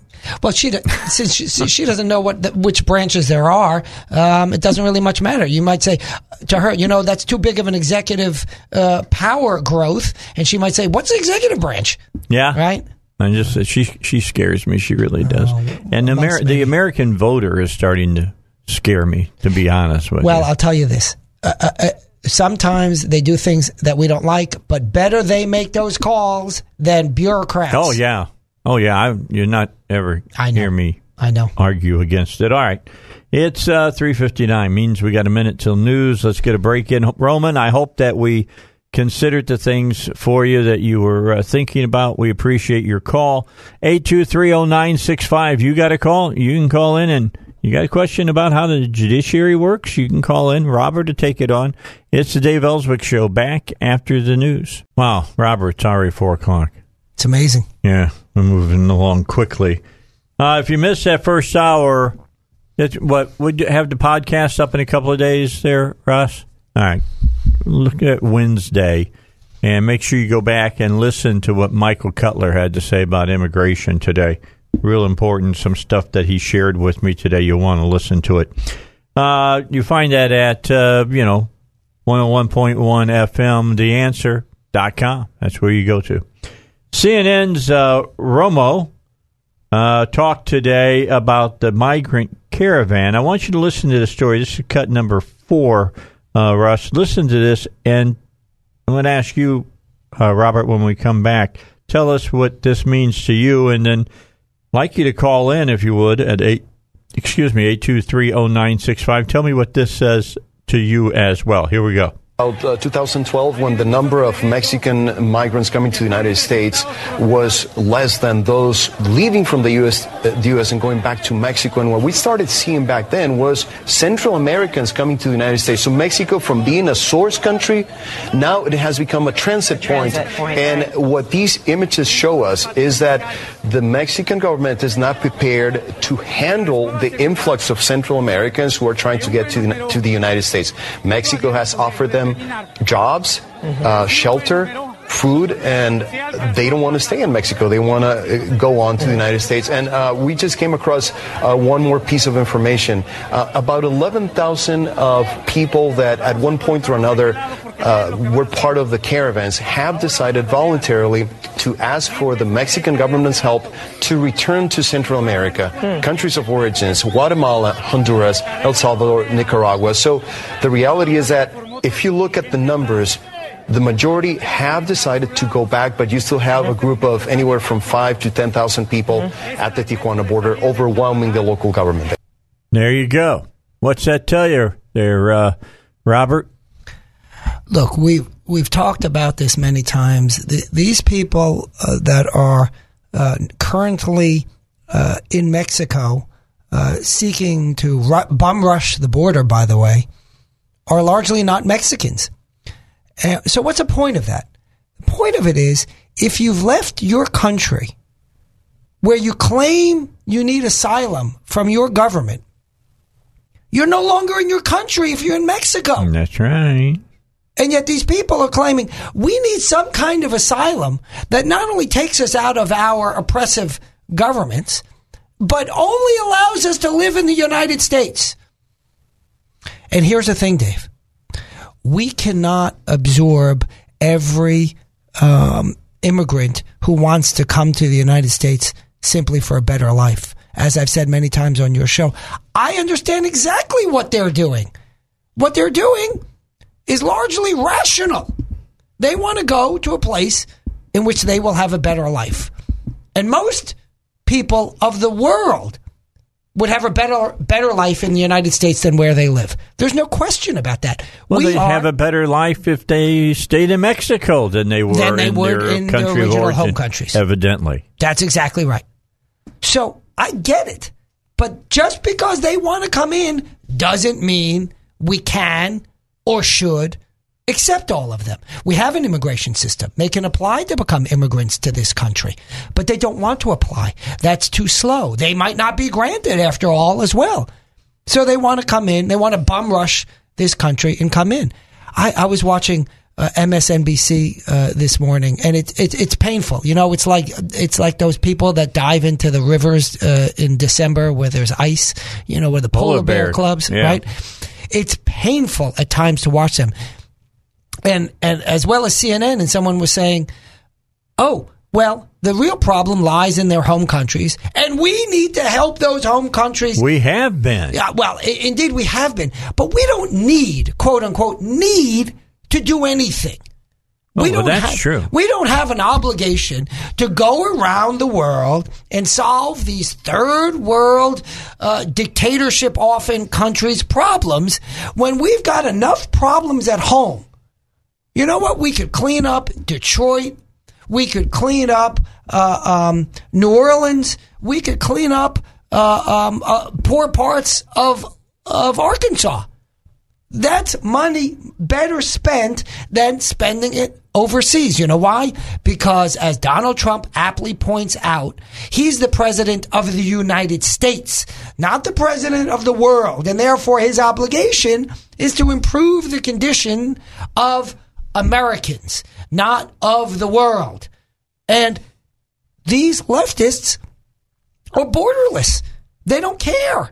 They say, oh, well, these people are suffering. Agreed. These people want to come into this country. Agreed. These people live in countries that are often corrupt, and they have gangs, and they have a lot of bad things going on in those countries. Agreed. And therefore, these people should be entitled to just bum rush this country and come in. No. Wrong. No. Good friend of mine called me. She said, oh, it's really upsetting because this family has kids who were born in America, so obviously they're American, and the parents are illegal aliens, and they're going to be deported. And it's terrible. They're being separated, or they're being housed, or whatever the terrible condition was. And I said, and she goes, I can't believe that you agree with all that. And I said, first of all, I didn't say I agree with any of it, but I'll tell you what I do agree with. I said, you come up with a solution on how to remove the illegal alien that has been caught, this particular set of parents. You come up with a solution how to deal with the children. You want the children to go with the parents? Fine. You want the children to be put in foster home? Fine. You want the children to be sent to relatives in the States or elsewhere? Fine. I give you one exception. And the one exception is you can't say, oh, well, since they had kids in the United States, just let them go and give them a ticket to show up, which they won't do, by the way, for the most part. And they're free to live in the United States because their reward for breaking the law and coming here and having kids here is get out of jail free card, quite literally. That's the one thing that I won't tolerate. Not that anybody's asking me in an official capacity, of course. And I said, therefore, just tell me what your solution is other than that one thing. Crickets. Crickets. Because the left, and this is a good friend of mine, by the way, because the left believes if you've managed to sneak your way into this country, you should be allowed to stay. That's it. That's it. I don't know what that notion is. That's lawlessness is what that is. Can I sneak my way into your house and then stay? Can I sneak my way into your kitchen and eat the leftover turkey? Out of your refrigerator? Out of your refrigerator and stay? Can I sneak into your car and drive it around the neighborhood and stay? Not without your permission. Right. But somehow you want to sneak into my home, the United States of America, against the rules and stay. I don't get it, Dave. I just don't get it. As a matter of logic, I don't care if you're on the left or the right. If you don't like the immigration laws and you want open borders, pass a law. But the left seems to be of the mind that laws don't matter if they don't agree with the laws. That's right. So they only respect those laws that they agree with. Mm-hmm. And all others, those are optional. All right. I've got some sound for you. We started off playing a piece of sound. 11,000 of the people who say that they wanted asylum, and I do air quotes on that, here in the United States have now asked for Mexico to help them to return back to Guatemala, Honduras, and all the other Central America states because they really weren't seeking asylum. They probably would have been turned away anyway. They're seeking a better paying job. Yeah. Basically, yeah. That's what they are. Yeah. All right, I'm going to go back and play some of this. Let's start off. Here's the things that you heard over the weekend. You heard they're firing tear gas on these people that are rushing the border. I want you to listen to this cut. This is Rodney Scott. He's the head Border Patrol agent. We've had him on my show before. He's been on maybe 3 or 4 times. The last time was during Hold Their Feet to the Fire, and we had him on for about 45 minutes. And the left media, the real left media, were going crazy about this whole thing of firing the tear gas and talking about firing it on women and children. Listen to this piece all the way through. I think it's a little over a minute long. See what he has to say. Cut number 1. You said that you arrested mostly men at the border there. The pictures have included women and children, and there are those questioning, again, the use of the tear gas on the women and children. Is there some barrier in place to the use when women and children specifically, might be at risk? So the use of those less lethal techniques are when the threat is to our personnel or to protect others, you've got to do what you got to do. What I find unconscionable is that people would intentionally take children into this situation. What we saw over and over yesterday was that the group, the caravan, as we call them, would push women and children towards the front and then begin basically rocking our agents. So there's different types of tools that we use, different types of CS deployment. We try to target specifically the instigators, specifically the person assaulting the agent. But as you saw from the video, once that chemical is released, it does go through the air. I was in an area where I actually inhaled quite a bit of it yesterday as well. That's what's going to happen in those situations. All right. And you heard what Rodney Scott said. Now, I want you to kind of follow some dots here because many of you haven't been able to listen to the whole show. I had Michael Cutler on earlier today. He said, seeing these people press women and children to the front, as they did, is a particular movement by Hamas and Hezbollah in the Middle East. They put the women and children up, human shields. We saw it under, Hussein. We saw him do his thing. He put people in the front and figure that the other side won't fire on women and children. And that's what Rodney Scott was saying. I find that unconscionable, and I agree with him.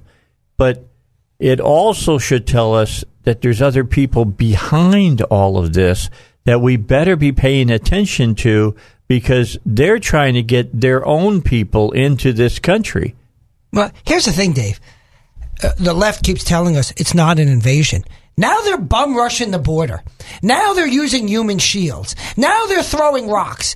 When does it become an invasion? To be clear, it's not an invasion that's going to overthrow the government, but that's not the definition of invasion. But if it gets sleeper agents in the United States and they start killing Americans, it's on our government. Of course it's on them. Oh, I'm not saying it's not on them. The government has the singular responsibility of defending our border. That's correct. And what's remarkable, by the way, is the leftists say, wait a second, you're putting the military on the border? Where would you put the military? Every other country in this world has military on their borders. So they finally have come out, the military has come out and said, in every civilized nation, an uncivilized nation for that matter, where they have their military is typically on their border. Exactly. Because if you can't stop it at your border, you're in bad shape. We're the only country. We're sending our troops overseas, and we're not keeping them on our border. And then the left says it's controversial to have the military on the border? That's where they belong, defending the homeland. Was the military in Hawaii when we were attacked by the Japanese not allowed to defend Hawaii? I mean, it's just such utter nonsense. Of course that's... And by the way, you did see that the military isn't carrying, or not all of them are carrying firearms. That's right. I'm not a huge fan. I'm not a huge fan of that either. The military... They have a job to do, and that includes carrying firearms. Either you send them, because I remember Beirut, when we sent a bunch of Marines to Beirut without arms, and then they got blown up. Mm-hmm. So the military is a military force. That means they have firearms and other equipment. So I'm not a huge fan of this, and I'm cautious, and I'm concerned that something dangerous may happen by the fact that they're not armed. All right, got to get a break in. Phone number is 823-0965. 823-0965. If you want to get in the conversation, feel free. But a lot of things happened this weekend that I believe defines all the important arguments dealing with illegal immigrants standing at our border at the crossroads. 11,000 ready to go back home tells me they are not asylum seekers. That they bum rushed the border, throwing bricks, using Mideastern tactics, for this by putting women and children up front as human shields tells me a lot as well. And we'll just come back, and I want to talk a little bit more about the asylum seekers and talk about the 42 that got across the border.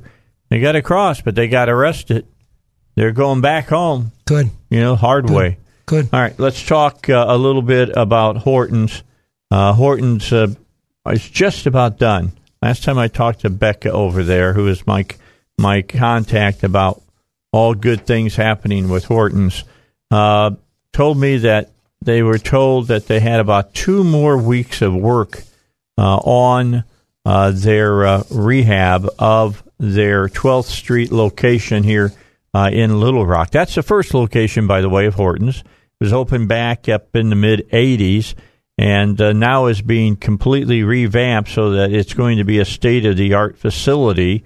And for you ladies who have had, breast surgery, had breasts removed because you had cancer, breast cancer, or the doctor has told you your chances of having breast cancer are very high, and then you need a prosthetic for that, they have a special area for you. It's not antiseptic. It's not like a doctor's office. Nice chairs, got a very kind of low tension kind of a place to sit back and talk to the professionals there that can help you, and you can try things on and do this in privacy and comfort. They also have the new gate room where the doctors get down low enough. There's literally a trench that the doctors get into so that you walk past them with a prosthetic, and they can see if it's affected your walk, your gait at all. All of these are things that are going on over at Hortons Orthotics and Prosthetics right now, plus that whole new big waiting room they've got. Because Hortons prides themselves on their relationships with their patients. They also, pride themselves on giving you a lifetime of support. Remember that Hortons has 6 locations with the new updated facility in Little Rock. They also have North Little Rock, Bryant, Conway, Fort Smith, and Searcy. That's Hortons Orthotics and Prosthetics. All right, 823-0965. Let's bring you up to, again, what all went down on the border over the weekend. 1, the people who were there, about 800 of them, bum rushed the border. They busted through the Mexican border and then came on to run into the United States across the American border crossing, and our Border Patrol turned them back. I just played a piece from Rodney Scott, who's the head Border Patrol agent in the San Diego district, talking about the whole thing about women and children. Let me play this guy's question one more time, and then I'll stop it. Listen to the way the reporter asked this question. He's trying to set Rodney up. You got to listen to this. Let's play cut one more time, Russ. You said that you arrested mostly men at the border there. The pictures have included women and children, and there are those questioning, again, the use of the tear gas on the women and children. All right, stop it there. That's all I need. All right, here you go. You said you arrested mostly men, but pictures have shown. My goodness. There were some women and children there, and you guys used tear gas still.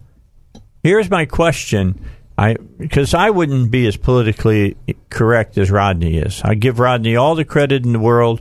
He knows how to say this kind of Orwellian speech stuff a whole lot better than I have. All right, don't forget about applied research. They still got plenty of studies they're doing exploring the safety and effectiveness of investigational drugs. What these drugs are drugs that are ready to be okayed to be prescribed to you either by a doctor or to go over the counter. And they need you to be a person, and I'm going to be one. I'm going to be in the low testosterone study. I got notification of it the other day. I got to get a hold of Applied Research and talk to them about when I have to go in and get some blood work done and things of that nature. But I meet all of the requirements to qualify for the study. Now, the study means that you're going to get the drug or you're going to get the placebo. You'll get one or the other. They're going to, I'm hoping to get the drug. I want to see if I can raise my testosterone level up a little bit. And for this one, you had to be 45 to 80. You had to be male. So far, so good. With low testosterone, three. I'm in on 3. And at risk for cardiovascular disease or event. Well, since I had a quintuple bypass operation, I clear that one. Okay, so I was in on all of them, and so they've contacted me and asked me to take part, and I am going to. Plus, and this was just an additional big-time plus, Dr. Deanna from Arkansas Urology is the doctor that does this study, and he just so happens to be my urologist. So I'm all about this. So I'm going to be doing it. Now, you're not taking a drug that there's no test been run on it. This is the last hurdle, so to speak. And with that said, you don't have to be worried that you're going to take the test, take the drug, and suddenly, start having major seizures and die. I mean, that's just that should not happen. Very rare kind of thing. Plus, they're going to pay you for, taking the drug or taking the placebo. Doesn't matter which one. Bottom line, as long as you're part of the study, you make some money off of it. What you need to do to see if you can get in on it is go to arcarkansas.com. arcarkansas.com. Drop down menus on every one of these tests. Shows you all the things you got to do to be able to qualify. If you qualify, fill out the necessary little, things and, your name and, date of birth and all that kind of stuff and go from there. Or you can give them a call, 501-954-7822. All right, so we've been talking about what's been going on at the border. And it's been really kind of interesting to listen to the left of this. First of all, they're against firing the tear gas. They forget that Obama fired pepper balls at illegal immigrants back in, I do believe it was 2013 that it happened. And let me tell you what, you get hit by a pepper ball, what happens afterwards is much worse, I believe, than going through what you would do for tear gas. And I know about tear gas. I've been in the chamber in the military where you go in with your mask on, and at the very end to get out, you got to take off your mask, and then you have to exit. You got to walk out, and it takes it takes some time. They make you stand there for a while. They make sure you start breathing it, and you get out, and the snot's running out of your nose. Your eyes are sitting there and tearing really bad. You're coughing. It's not a fun experience. But those pepper balls, they'll literally knock you out. I mean, not from the force of the pepper ball hitting you, but when that pepper, can you imagine getting that stuff like the spray, just spray you right in the face, not just hit you a little bit. I mean, give you a full dose. It's not fun. So anyway, that's been going on for several years now. It's a non-lethal way of dealing with. I mean, they could have shot him. They were throwing rocks at him. As you point out, Dave, law enforcement and military, when they use the pepper spray and the whatever that material, they all train on it. Meaning they have to be exposed to it before they're even allowed to use it. They know what it's going to do to people. Exactly, personally, firsthand. Yep. So, Rodney says in that segment, I even got hit with that stuff because once that gets up and it disperses into the atmosphere, it's going to blow around. Exactly. And it don't take much to make your eyes burn. I'll just tell you that. Oh, yeah. All right, so what about asylum seekers. And one last thing. I want you to listen with Rodney Scott. Again, he's the head Border Patrol agent there in San Diego. Here's what he had to say about asylum seekers, and this is cut number 3. Idea that these were people seeking asylum. The caravan, though, the 5,000 to 9,000, depending on which count you believe, that is in Tijuana right now, those are people coming to the border, as far as you know, for asylum, isn't it? I do not believe that is true. I believe there are definitely people in that group that are going to try to claim asylum. The vast majority of those from the what we call the Northern Triangle are economic migrants, though. They do not meet the qualifications to get asylum here. They can still apply. That's a different issue. However, what I saw on the border yesterday was not people walking up to Border Patrol agents and asking to claim asylum. Matter of fact, one of the groups that I watched, one of the groups that actually several of them were arrested, they passed 10 or 15 marked Border Patrol units walking east to west, or west to east, I'm sorry. Numerous uniformed personnel as they were chanting, waving a Honduran flag, and throwing rocks at the agents. If they were truly asylum seekers, they would have just walked up with their hands up and surrendered, and that did not take place. There you go. I like how Rodney answers this guy. I mean, basically just comes right back at him. They're asylum seekers. I don't buy that. And here's why I don't buy it. And he sets up what happened. There are a few countries in the world, very small, wealthy countries like Monaco, maybe even Saudi Arabia, some of these other kingdoms that are tiny countries with some huge amount of wealth, often related to oil or other natural resources. And they don't let people come in and claim citizenship. Could you know what? I'd like to fly over to Monaco next week and I'll claim dual citizenship because I think they give every one of their citizens a check at the end of every year. If you're a citizen of Saudi Arabia, you get money. Now, they have a lot of people in Saudi Arabia that are not citizens because they bring in workers from other countries. That's right. But they don't allow them to become citizens. Nope. But if this is the rule that the left is setting up here, let's have that rule around the world. Hey, let's just have it in the United States. If I don't live in Alaska, I don't get a check about oil from them. Exactly. Why can't I want an Alaska check? Why don't I get an Alaska check? So it's just this insane notion that because someone wants to come to the United States, therefore they're entitled to come to the United States. I started to tell you earlier that I heard on MSNBC and or CNN this morning, I confuse them, they blend together at this point, where they're saying, well, these people are living in bad conditions in Honduras and elsewhere, and we need to go fix it down there for them and allow them in. No, we don't. We don't need to do either one of those. I've got no problem if you want to think about ways to resolve those problems in those countries. But we cannot be the savior to everybody in the world. We can't be the banker to everybody in the world. No. We can't underwrite all improvements across the globe. And the number one priority of our government should be Americans. And the notion that this is even controversial is remarkable to me.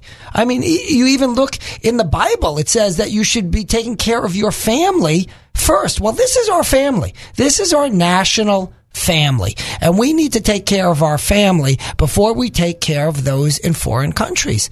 If you don't take care of your family, you know better than a pagan. That's what the Bible says. Right. And moreover, then in the long run, there will be nothing available to you to take care of others. That's right. So it's actually a very short-sighted policy. But that's what the left does. They're all about short-sighted policies. Hey, socialism is all about bringing everybody down to where they hate life. Well, socialism is all about the claim that you can continue to spend money that you don't have and everybody will be happy. But, of course, as we've seen and history has demonstrated, you run out of money. Yeah. It doesn't work. It's make-believe. I'm not the first to come up with this obvious notion that when the government tells you something's free, it ain't free. You may not have to pay for it right now, but somebody's paying for it, and it may be you, by the way. Yeah, right now, a lot of it is our grandkids, and we should be ashamed of ourselves. Right. That's exactly right. That's exactly right. What it is. All right, so we're sitting here at about 16 minutes till 5. Let's have a little discussion before we take our final break about Chief Justice Roberts. Yes. The president took off after the Ninth Circuit Court of Appeals out in California. Right. And rightly so. It seems ridiculous to me that any federal court can put a stop on any law, put an injunction on it, and stop it for the whole United States. That shouldn't be able to happen. That needs to be rethought.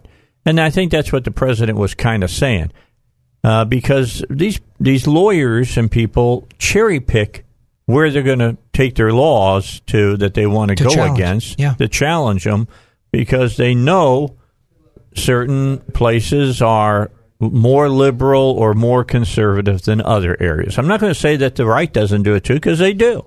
At times, yes. So yes. the bottom line of all of this is that Roberts was upset because, Trump called him out about it. Yeah, well, look, there are three levels of judges, right, in the federal system. Trial judge, there's an intermediate appeals level in California and nearly surrounding areas.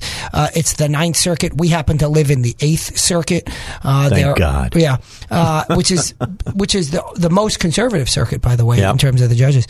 And then, of course, the Supreme Court is the final say. But the Supreme Court only doesn't have to take any case. That's the only level that they decide whether your case goes all the way up. And if it doesn't, then the decision of that intermediate court, the Ninth Circuit, the Eighth Circuit, whatever circuit it is the final decision. So it still has a lot of power because the Supreme Court hears, I think, fewer than 150 cases a year. And there are tens of thousands of cases every Yep. year. So this judge was appointed by Obama.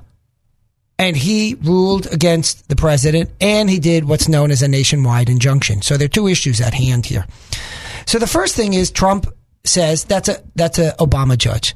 And Roberts says in kind of make-believe Alice in Wonderland attitude, well, there's no such thing as a Trump or a Bush or whatever judge or Obama, whichever name I left out, right? They're just federal judges. Nonsense. Shinola. Yeah, it is. Right? Because absolutely, more and more judges are imbuing their political thought into their decision making. I believe that judges on the left do that more than judges on the right because, and you're going to say, well, that's because you're a conservative. No, because conservatives say we stick to the language of the Constitution. You know what liberals say? You know what leftists say? They say it's a living document and we're supposed to can make it whichever way we want. Right. We're supposed to imbue it with our own ideals. Mm-hmm. Well, that's why I aptly point out that their interpretation is more prone to political viewpoint bias. So when Trump says this is an Obama judge, on the first level, he's absolutely right. This guy was appointed by Obama. On the second level, he's absolutely right. His attitude towards interpreting the Constitution and interpreting the law is reflective of his Obama-like political bias. So on both levels, Trump is right. And I'm really just tired of these ivory tower judges sitting back like Roberts and saying, well, we're all above it. We're all above being biased or having any influence, and we all do exactly the right thing all the time. And we don't have a political thought in our brain. In our heads, exactly. Nonsense. Moreover, if that were true, Justice Roberts, Chief Justice Roberts, we wouldn't need a Supreme Court. The trial judges would get it all right all the time. The fact is, you've reversed the Ninth Circuit. You and your brethren, which includes women, have reversed the Ninth Circuit more than you reversed all of the other circuits. Perhaps not all of the others combined, I'm not sure, but certainly all of the other circuits. So don't tell me that there's no such thing as a leftist judge or an Obama judge when the ones that happen to be leftists get reversed by you, a conservative, more so than the conservative judges, i.e. the Bush judges, the Reagan judges, if there are still any Nixon judges. So it's just It's make-believe, it's rainbows, and this is the stuff I usually accuse the left of. Yeah. But this is an example where I will say on the record, this is nonsense. There are leftist judges and there are conservative judges, and I think the leftists more so imbue their decisions with politics, but sometimes conservatives do as well. So Trump pointing that out is completely accurate. Secondly, the notion of a nationwide injunction. It's actually a very controversial notion. Right now, I think it should be. Yeah, indeed, it should be. And I've discussed this with several federal judges, in fact, and it's never been decided by the Supreme Court. At least one Supreme Court justice has already commented that if this continues, it should be reviewed by the Supreme Court. And I am highly skeptical of nationwide injunctions. And mind you, some of them are good, meaning in terms of the politics. You remember that in Dallas, a district judge who I know put a nationwide injunction stopping basically, when Obama said, hey, the showers and the bathrooms and everything, right. It's all the same, doesn't much matter. Hey, everybody go enjoy. And the judge in Dallas, Reed O'Connor, said, no, it doesn't say that. And he put in place a nationwide injunction. Why? Because so far, those are legal. But I think that those will ultimately be determined or not to be as available as they have been so far. All right. We got to get a break in. Let's do that. We'll come back, finish up this hour. Next hour, Conduit News will join us. We're going to talk about an article they wrote about future taxes and talk about what they had. And then State Senator Hendren had some thoughts that I think that we should all review as well. I've gotten our okay, Russ, so you'll know, from the Secretary of State's office. We are good to go for covering the session as it begins on January 14th. We'll be there Monday through Thursday during the beginning of the session, and then as we get to the end of the session, we'll be there all 5 days. You only get that from the station that deals with issues in a way that you can understand them. 101.1 FM, The Answer. All right. No more rain until evidently Friday is what they're saying, which is not a bad thing. I'm looking forward to it. A little bit more dry weather lets me mow the grass one more time before winter really sets in. By the way, I will give kudos to Mother Nature for all of the wind over the weekend because it blew all of the leaves on the front yard. I raked the leaves into a big pile. Gone. And now they're all over again. No. I raked them up. Well, the way my house sits up on the top of that ridge, it literally moves the leaves from the front yard to the side of the house. Now, there was a bunch of them right up against the garage door. I had to get out and kind of sweep them up a little bit. But it sure was easier to do it that way than it is to get down there and mow the front lawn. Because I've got that plug in it that lets it just cut them all up into mulch pieces. Yeah, mulch them all up. Yeah, so that's a good thing. We didn't have that last year. I had to get out and rake them. That was not fun. Blisters on my fingers, and it wasn't helter-skelter either. All right, that was a little cultural reference, and maybe you got it and maybe you didn't, but that's okay. Anyway, let's go back and take the look at this of what Roberts is saying. Yeah. If he actually believes this, because I don't believe he does, but if he actually believes that of what he's saying, then he's flying in the face of every news story whenever it comes time for a president to make appoint a judge and appoint a federal judge to the Supreme Court. Yeah, well, that's... Do I need to say Gorsuch and Kavanaugh? That might be why he said it, in fact. He might have said it because he wants to protect Gorsuch and Kavanaugh from future claims by the left that Gorsuch and Kavanaugh are partisan. So I think it could be that he's setting up the defense. Well, you can say that about Ruth Bader Ginsburg. Indeed, of course you can. She's partisan. Of course she is. So this is the thing. So if one could give him more credit, or It doesn't make his statement any more accurate. But if he comes out essentially defending this judge who was an Obama appointee and saying he's not an Obama judge, he's just a judge, then when people complain about some decisions of the Supreme Court that have been authored or supported by Kavanaugh and Gorsuch, and they say, oh, they're politicos, Roberts can come out and say, as I've said, none of these people are politicos. They are not Trump judges the way the other one wasn't an Obama judge. So he may have a slightly more sophisticated reason for why Roberts said what he said. His statement remains inaccurate. Yes. But there may be a slightly more creative reason for its use. Okay, ready to talk about taxes next hour? I'm always ready to talk about taxes. We're going to talk about taxes, and Always you want to talk about State Senator Hendren saying that we got to mess around with the school funding?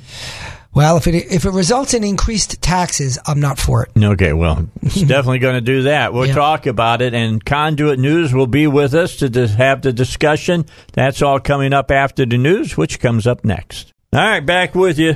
Last hour of the Dave Elswick Show, and we've got our buddies from Conduit News with us today. Joe is here, and Brenda is here from up in Northwest Arkansas. Robert's still here. Guys, how you doing? Did you have a good Thanksgiving? I had a great Thanksgiving. Thank you. How about you, Joe? Did they make enough food for you? Absolutely. Yeah. The best part was that it wasn't at my house for the first time in a decade. Oh, really? Where did you go? I went to my friend's house. Where is that? Here in Arkansas? Yeah, just across town. Oh, okay. Well, that's cool. That's always a good thing when you can get out of having everybody. We had 17 at my house, and it's not made for 17, but we made do, you know? Oh, it was just We fine. had 17 at my house, Dave. Did you? Must be a lucky number. It is a lucky number. I'm lucky all of them didn't come. If my whole family comes, we end up with like 32, and that would have been a nightmare, just to be honest with you. All right, I want today to talk about an article that came out on November 23rd from you all. It is called Tax Cuts Switcheroo. Arkansas wants more, not less. I'd like to talk about this, and also I want to talk about a story today on the front page of the Demgaz. Method of funding schools scrutinized, aims for money unmet, legislators say. And I want to tell you what, this one kind of made my blood run cold, and it looks like Senator Hendren is all about this, so we're going to have to talk about this some. But let's start off with your all's article. By the way, for our listeners, conduitnews.com is the website you go to. You'll also hear the Conduit articles talked about extensively as well on the Paul Harrell Show, which you hear Monday through Friday right here at 101.1 FM, The Answer, from 6 a.m. to 8 a.m. All right, so let's read this. The good news. Here's the first part of the article. The big promise that dominated this year's campaigns is an Arkansas income tax cut. The plan would phase in a reduction in the top marginal income tax rate from 6.9% to 6.3% over 2 years and would increase standard deductions. How much relief would it bring for Arkansas taxpayers? Over a 2-year period, it is claimed it will save taxpayers $111 million. Later, over 4 years, the rate would decrease to 5.9%. So I've heard this a lot from J.R. Davis, the spokesman from the governor's office. He's on my show, as you all know, on Thursday, and he talks about this, and that's the good news. But you went into this and said, well, where there's good, there's typically a flip side to the coin, which would say there's some bad news. So I'll let whichever one of you want to pick up and explain the bad news.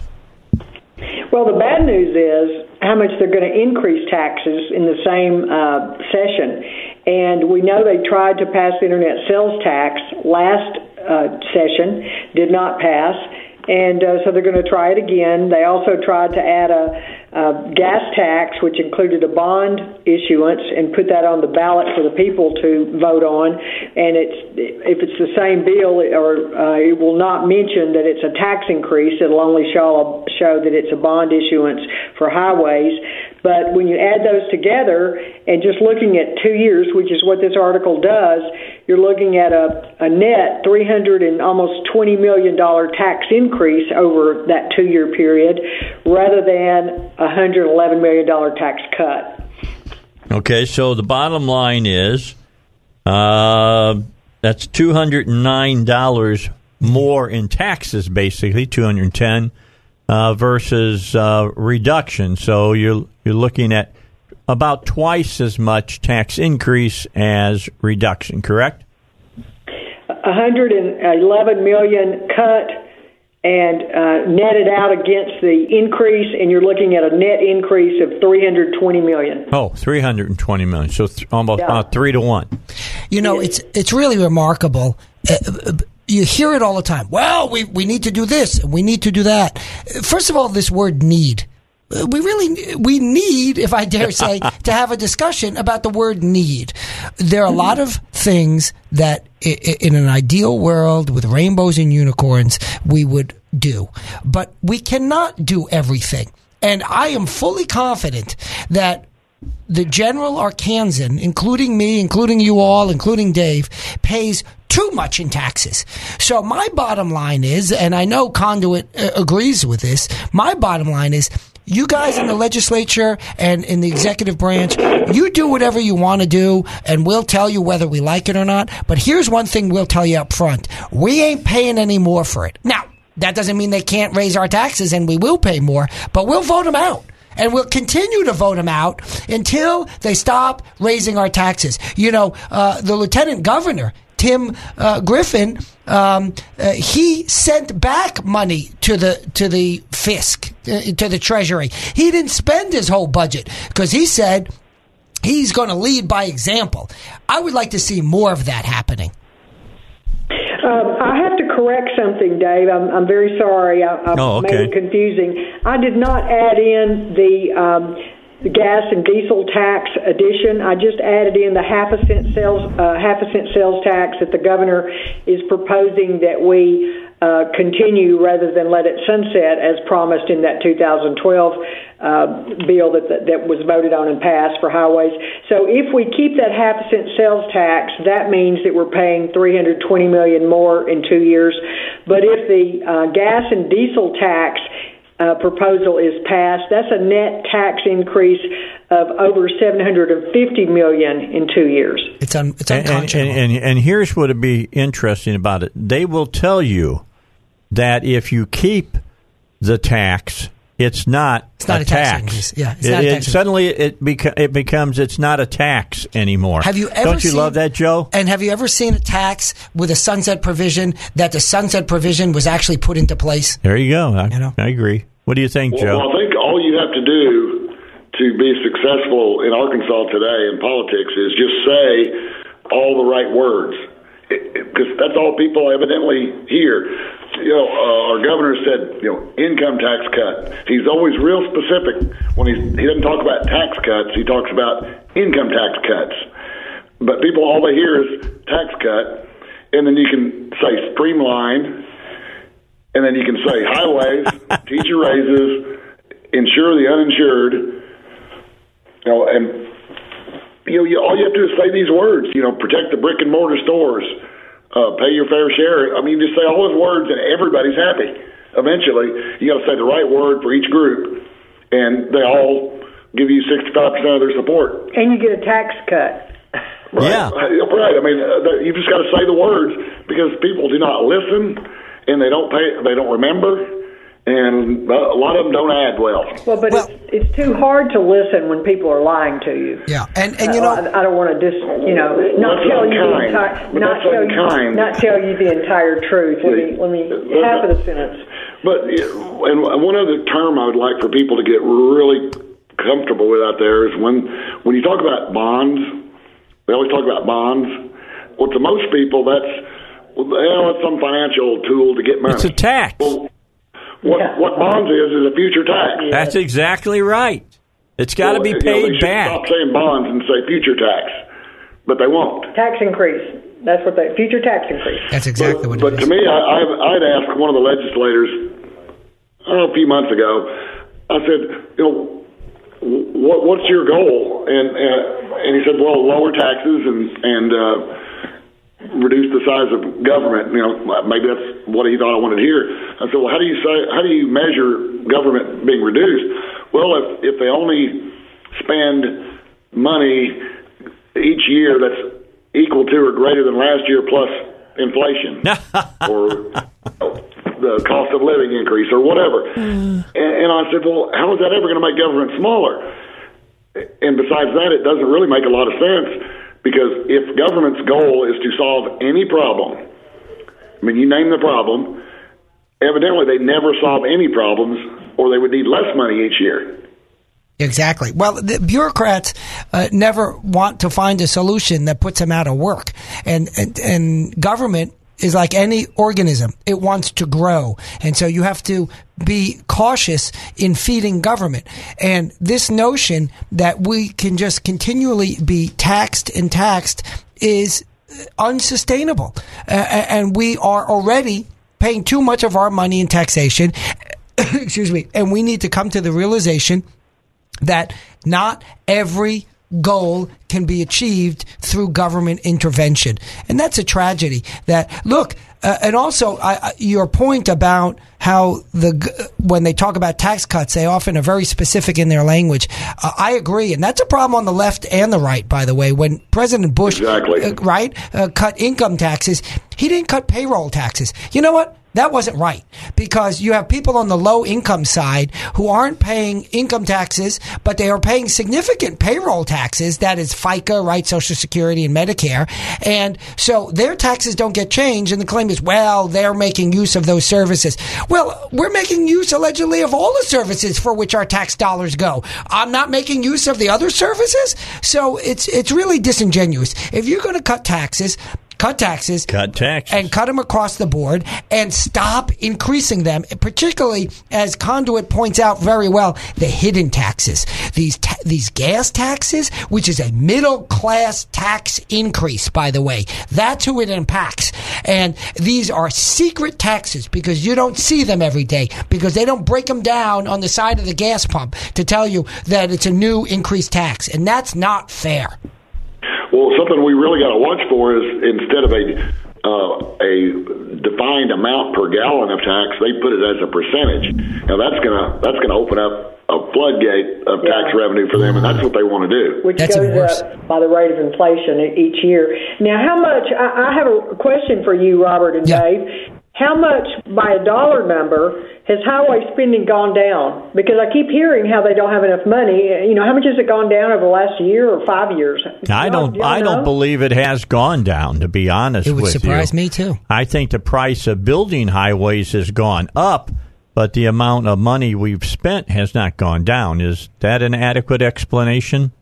Well, now, I would say that, and we'll dig more into this as needed, but I would say that obviously the price of labor has gone up, just like everything else. Okay. I would also submit that the price of asphalt follows the price of oil. Yep. Mm-hmm. It should have come down here recently. My gas has gone down. I mean, I'm all excited to go back up to Cabot today, because I'm hoping that we're going to be very close to $2 a gallon. We're only a couple of cents above that right now. I mean, we were looking at $4 a gallon kind of prices back in 2012 or whatever, when prices were so high, and they promised, if you'll just let us put this on the ballot, if you'll pass it, and we're just going to do away with it. We just need to fix these roads. And, suddenly they want to tell us there's no money for highways.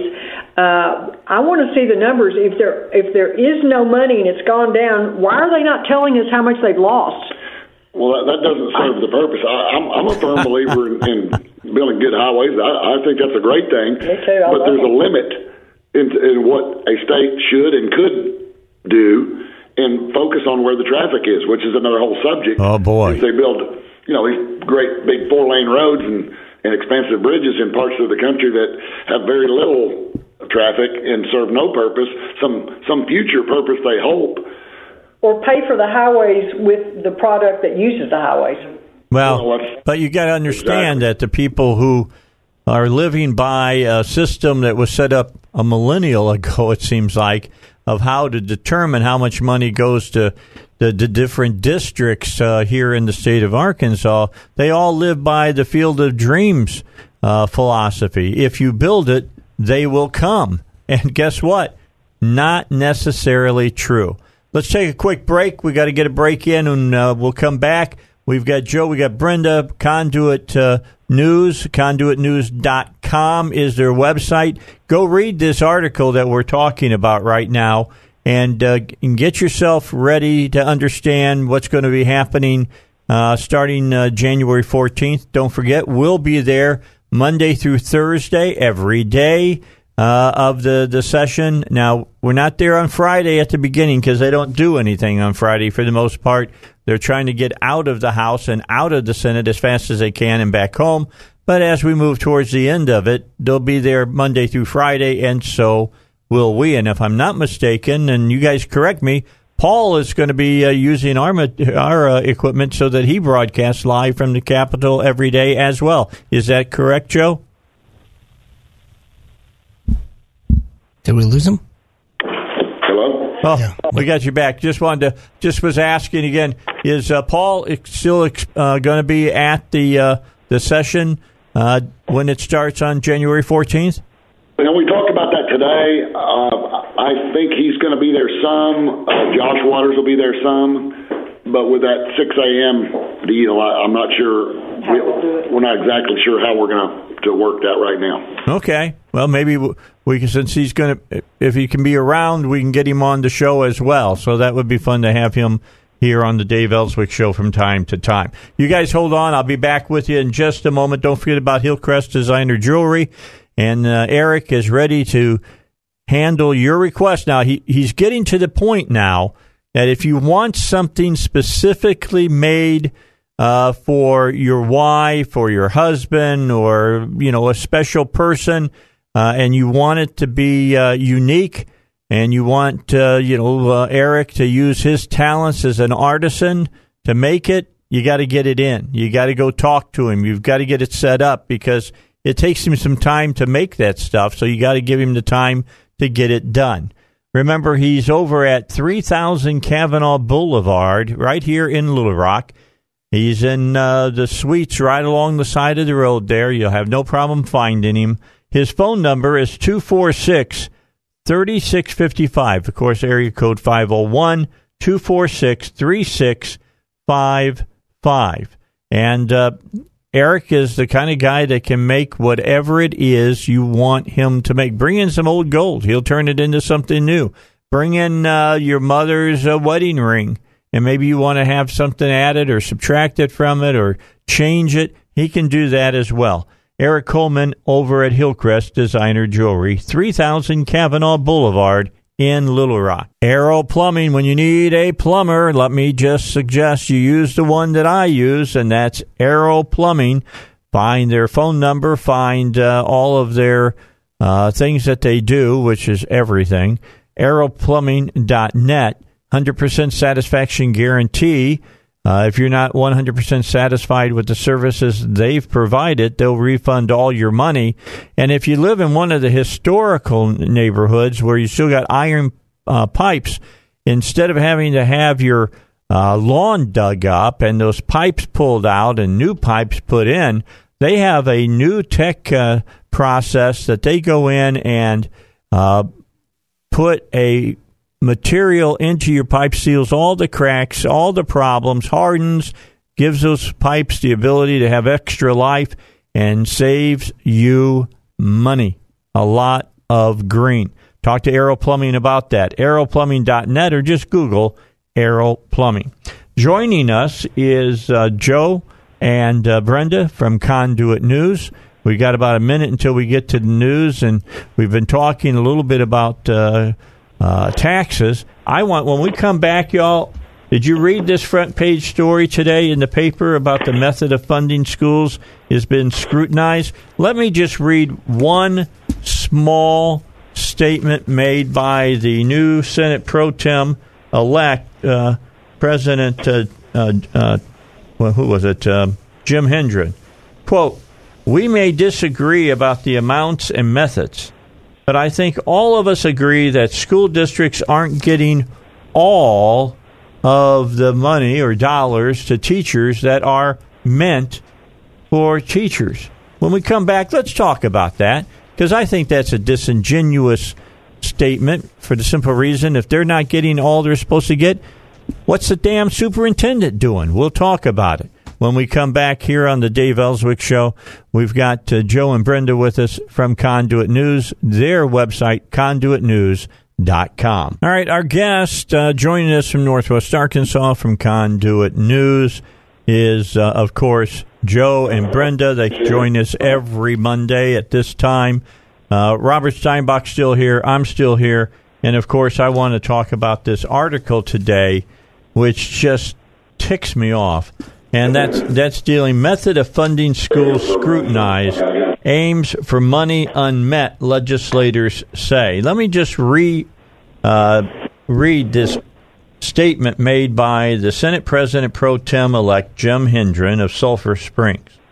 Quote, the Republican. Yeah, a Republican. "We may disagree about the amounts and methods, but I think all of us agree the school districts aren't getting all of the dollars they're supposed to be getting for teacher." I think it's teacher pay. Hold on, I got to turn the page here and get to it. Where is it? Okay, here it is. Dollars to teachers that are meant for the teachers. Okay, so down in this article, let me read this to you. It says, legislators determine the foundational funding amount using a matrix that takes into account an average school district's basic costs, such as faculty, staff, textbooks, transportation, and utility costs, and then they send that amount to the school districts. However, school districts decide how to spend that foundation fund, meaning they aren't required to raise teachers' salaries simply because lawmakers increased the line item for teachers in the funding matrix. Seems to me this comes down not to not having enough money, because they're talking about raising the amount of money going to schools. This comes down to superintendents and school boards determining how they're going to use the money they are supplied. Did I miss something there? So your question is? Yeah, my question is simple. Sounds like to me this is a district problem, not a state problem. Well, Brenda was doing some ciphering while you were talking, and you can't make sense out of what these people do with this money. When it comes up short, they want more. That's just it. I personally believe that a good teacher, needs to be paid well. I also believe that factored into anybody's equation on this needs to be the amount of pension and benefits they get over and above their pay that are different than what you and I would get in a job. Absolutely. Which are generally good. But that all needs to be looked at as a whole. But what I've seen in just raising my children, the way schools spend money, there's certainly no way to differentiate a good teacher from a bad teacher financially, because that's resisted at every turn. And they spend money on stuff that has nothing to do with education, and they resist school choice. It's just sad. I mean, I understand the debate is you're not going to tell us what to do with our money, and we're paying our teachers what we want to on the local level. They decide that. But look in yesterday's paper. Yesterday was Sunday, I guess. It's been a hard week so far. But you have the accountability at a glance, 2018, the report cards for the teacher. And the thing that really struck me, Dave, was high school rating scale. This is grading the school districts A through F across the entire state, 2 full pages in Arkansas Democrat Gazette. And everyone got an A that scored above 73%. Well, I wish they had that when I was in school. Now, they are grading Arkansas schools on the curve, and, anything below a 52 got an F. And you wouldn't believe how few got A's, and of course, Springdale, the largest school district in the state, is way up there with an A, and they pay what, $76,000 for their teachers a year? Their salaries. I mean, they pay high, and well, yeah, they've got a lot more money. Do they? I mean, I don't know. I mean, these things need to be looked at, but I would say that school choice is the answer. Well, and that's just it. I mean, Brenda hit it. Is number one, an argument can be made whether education is the government's job to start with. I don't know where in the Constitution it empowers them to monopolize the education system. Although I would concede that an educated population is necessary for a successful country, them being a self-appointed monopoly is not the solution. Well, I agree with that wholeheartedly. We can adequately point out how many. I've talked to several people about over the years is property taxes. Now, property taxes are the biggest revenue source for schools. Now, if I live in a school district and I have a house and I pay my property taxes, that goes to the school district whether or not my children go there or not, whether or not they graduated 20 years ago or not. But if I have a business that's in another school district, I'm paying a heck of a lot of money in property taxes, and I don't get a vote on the school board or that money. So that's taxation without representation. Is it not? Well, I don't disagree with you on that. I think there should come a time when you live in the good old U.S. of A., that if you own a house, you shouldn't have to pay property taxes anymore. That's somewhere along the line you actually own the house that you live in. Well, the left is against regressive taxation. But to pay $6,900 per student in Arkansas today, and to say we need more money and teachers need more money, and where are we going to get more money? Well, you're leaving out the federal match, which brings up to $11,000 to $12,000 a That's year correct. per student. And when it gets to it's $30,000 per student. Well, why don't you just hire a teacher for every 2 students? Well, we've got the governor promised to raise teacher pay, and I agree that as a general matter, teachers are not paid enough. My sister is a grade school teacher down in Florida, and you could only imagine how she has to scrimp and save, and the money that she does, she uses to spend on students that's not given by the school district. But if the school districts are not using that money for teacher pay, that's fraud.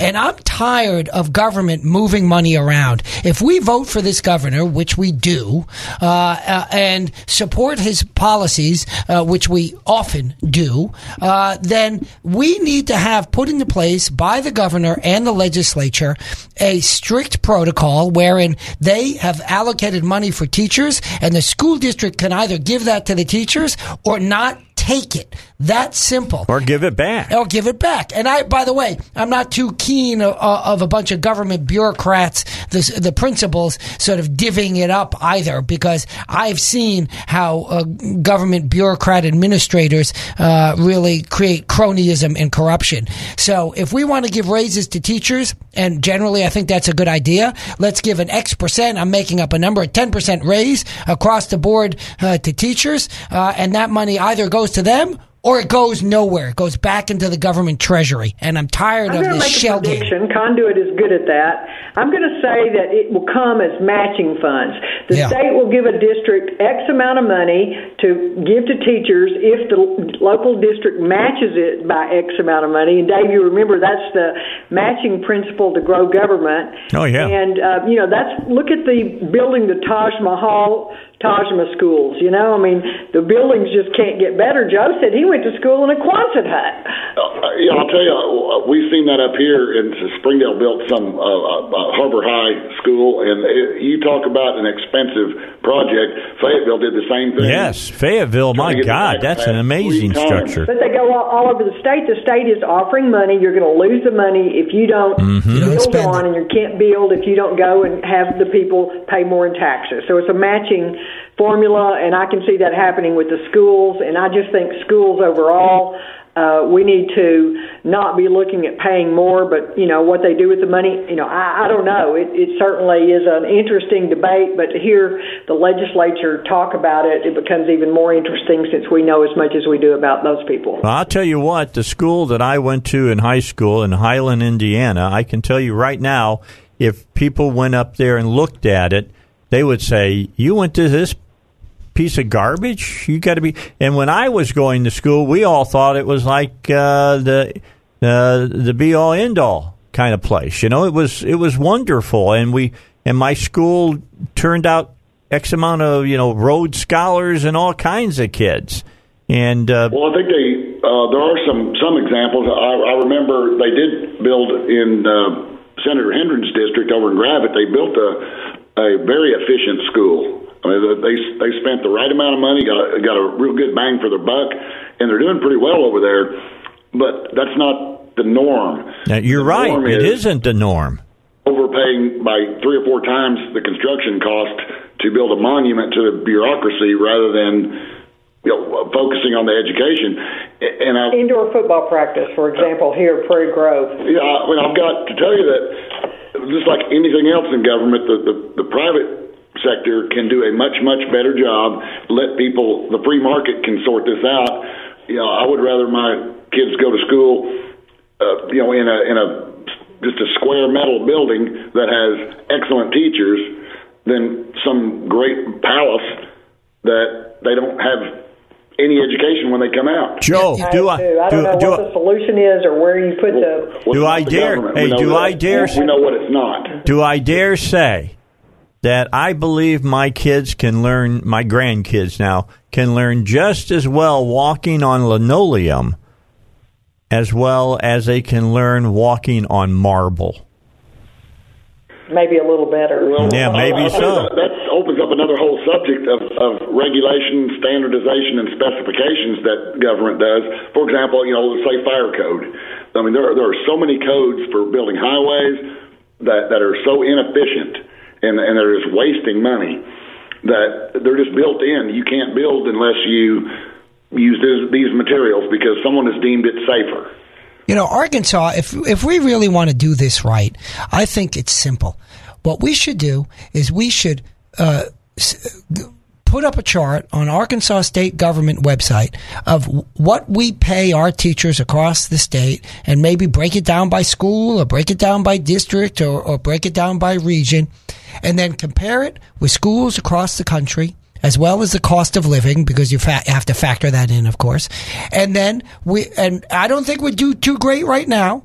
And I think we should dedicate money to our teachers and tell the country we are going to be the best state in the union in terms of pay for teachers relative to cost of living. Because obviously someone who lives in San Francisco needs a higher pay because the cost of housing is $1 million, let's say. So it needs to be relative to cost of living.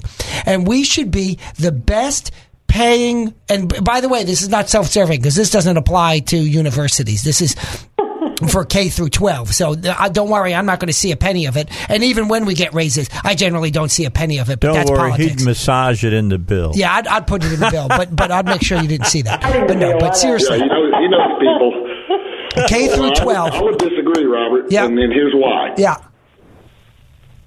The amount you pay a teacher is not the measuring stick. The measuring stick is the level of education. The result. Well, of course. Infused into the student. Of course it is. And that pay can't be really tied directly to that because of all the other factors. You get somebody that's been poorly educated for 8 years and you're judged on what you do 1 year. I get that. Right. But the measure has to be the result, like Dave said, of what's the education level of the average person coming out of that school.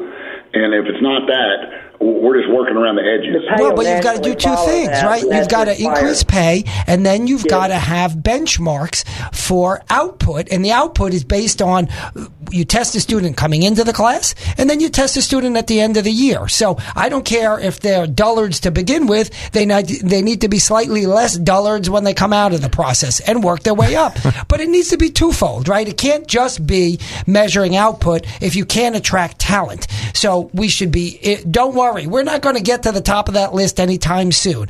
We should increase pay of teachers, not buildings, and we should increase quality. And it should be predicated upon what you said, which I agree with, is that you're sent that money. If you don't use it for teacher salaries, I think you're a superintendent. You cool your heels in jail, personally. That's right.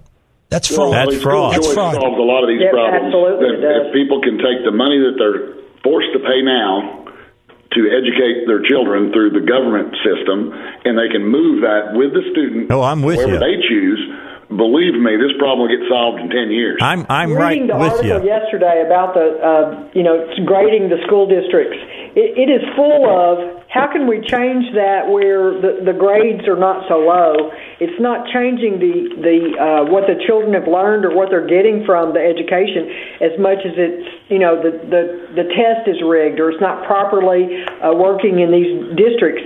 I mean, right. how we compete. Anything above a 50 is an A. They might change the rules. I mean, really.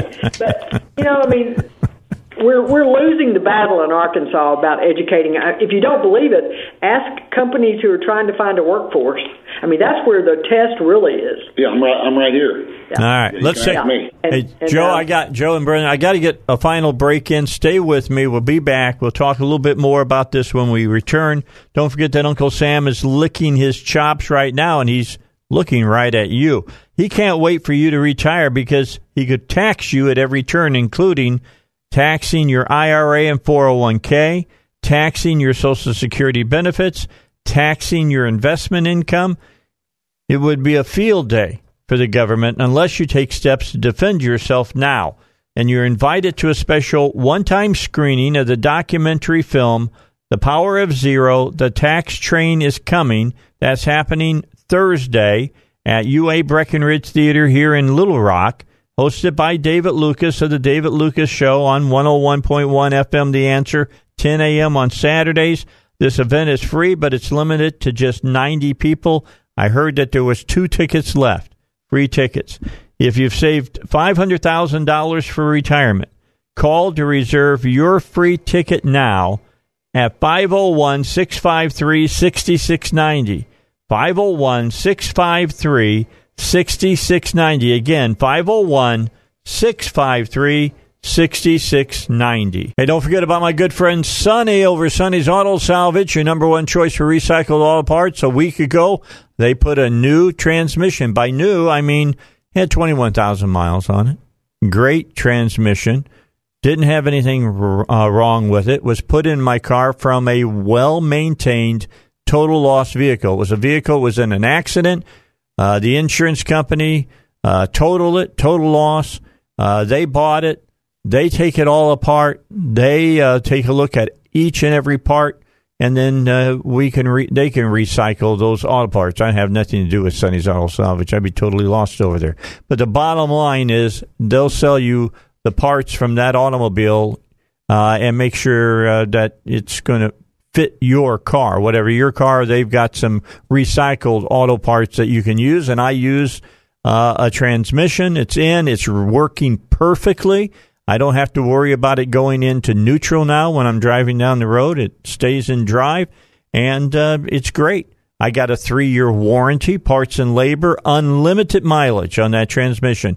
If it goes down in Vermont, at the very edge of the United States and Canada, they'll fix it right where it's at, and then I can be on my way home. They're great about all of that service for you. I've known RD for a long time, and Sonny's backs what they sell. Their number to call, 982-7451. 982-7451.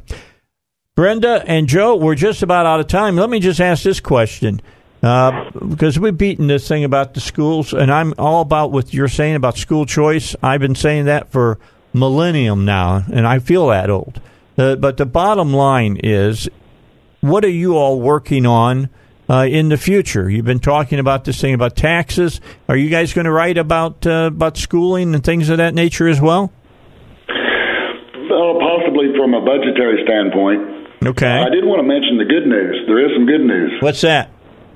Arkansas is planning on spending lots more taxpayer money expanding their educational efforts into workforce development.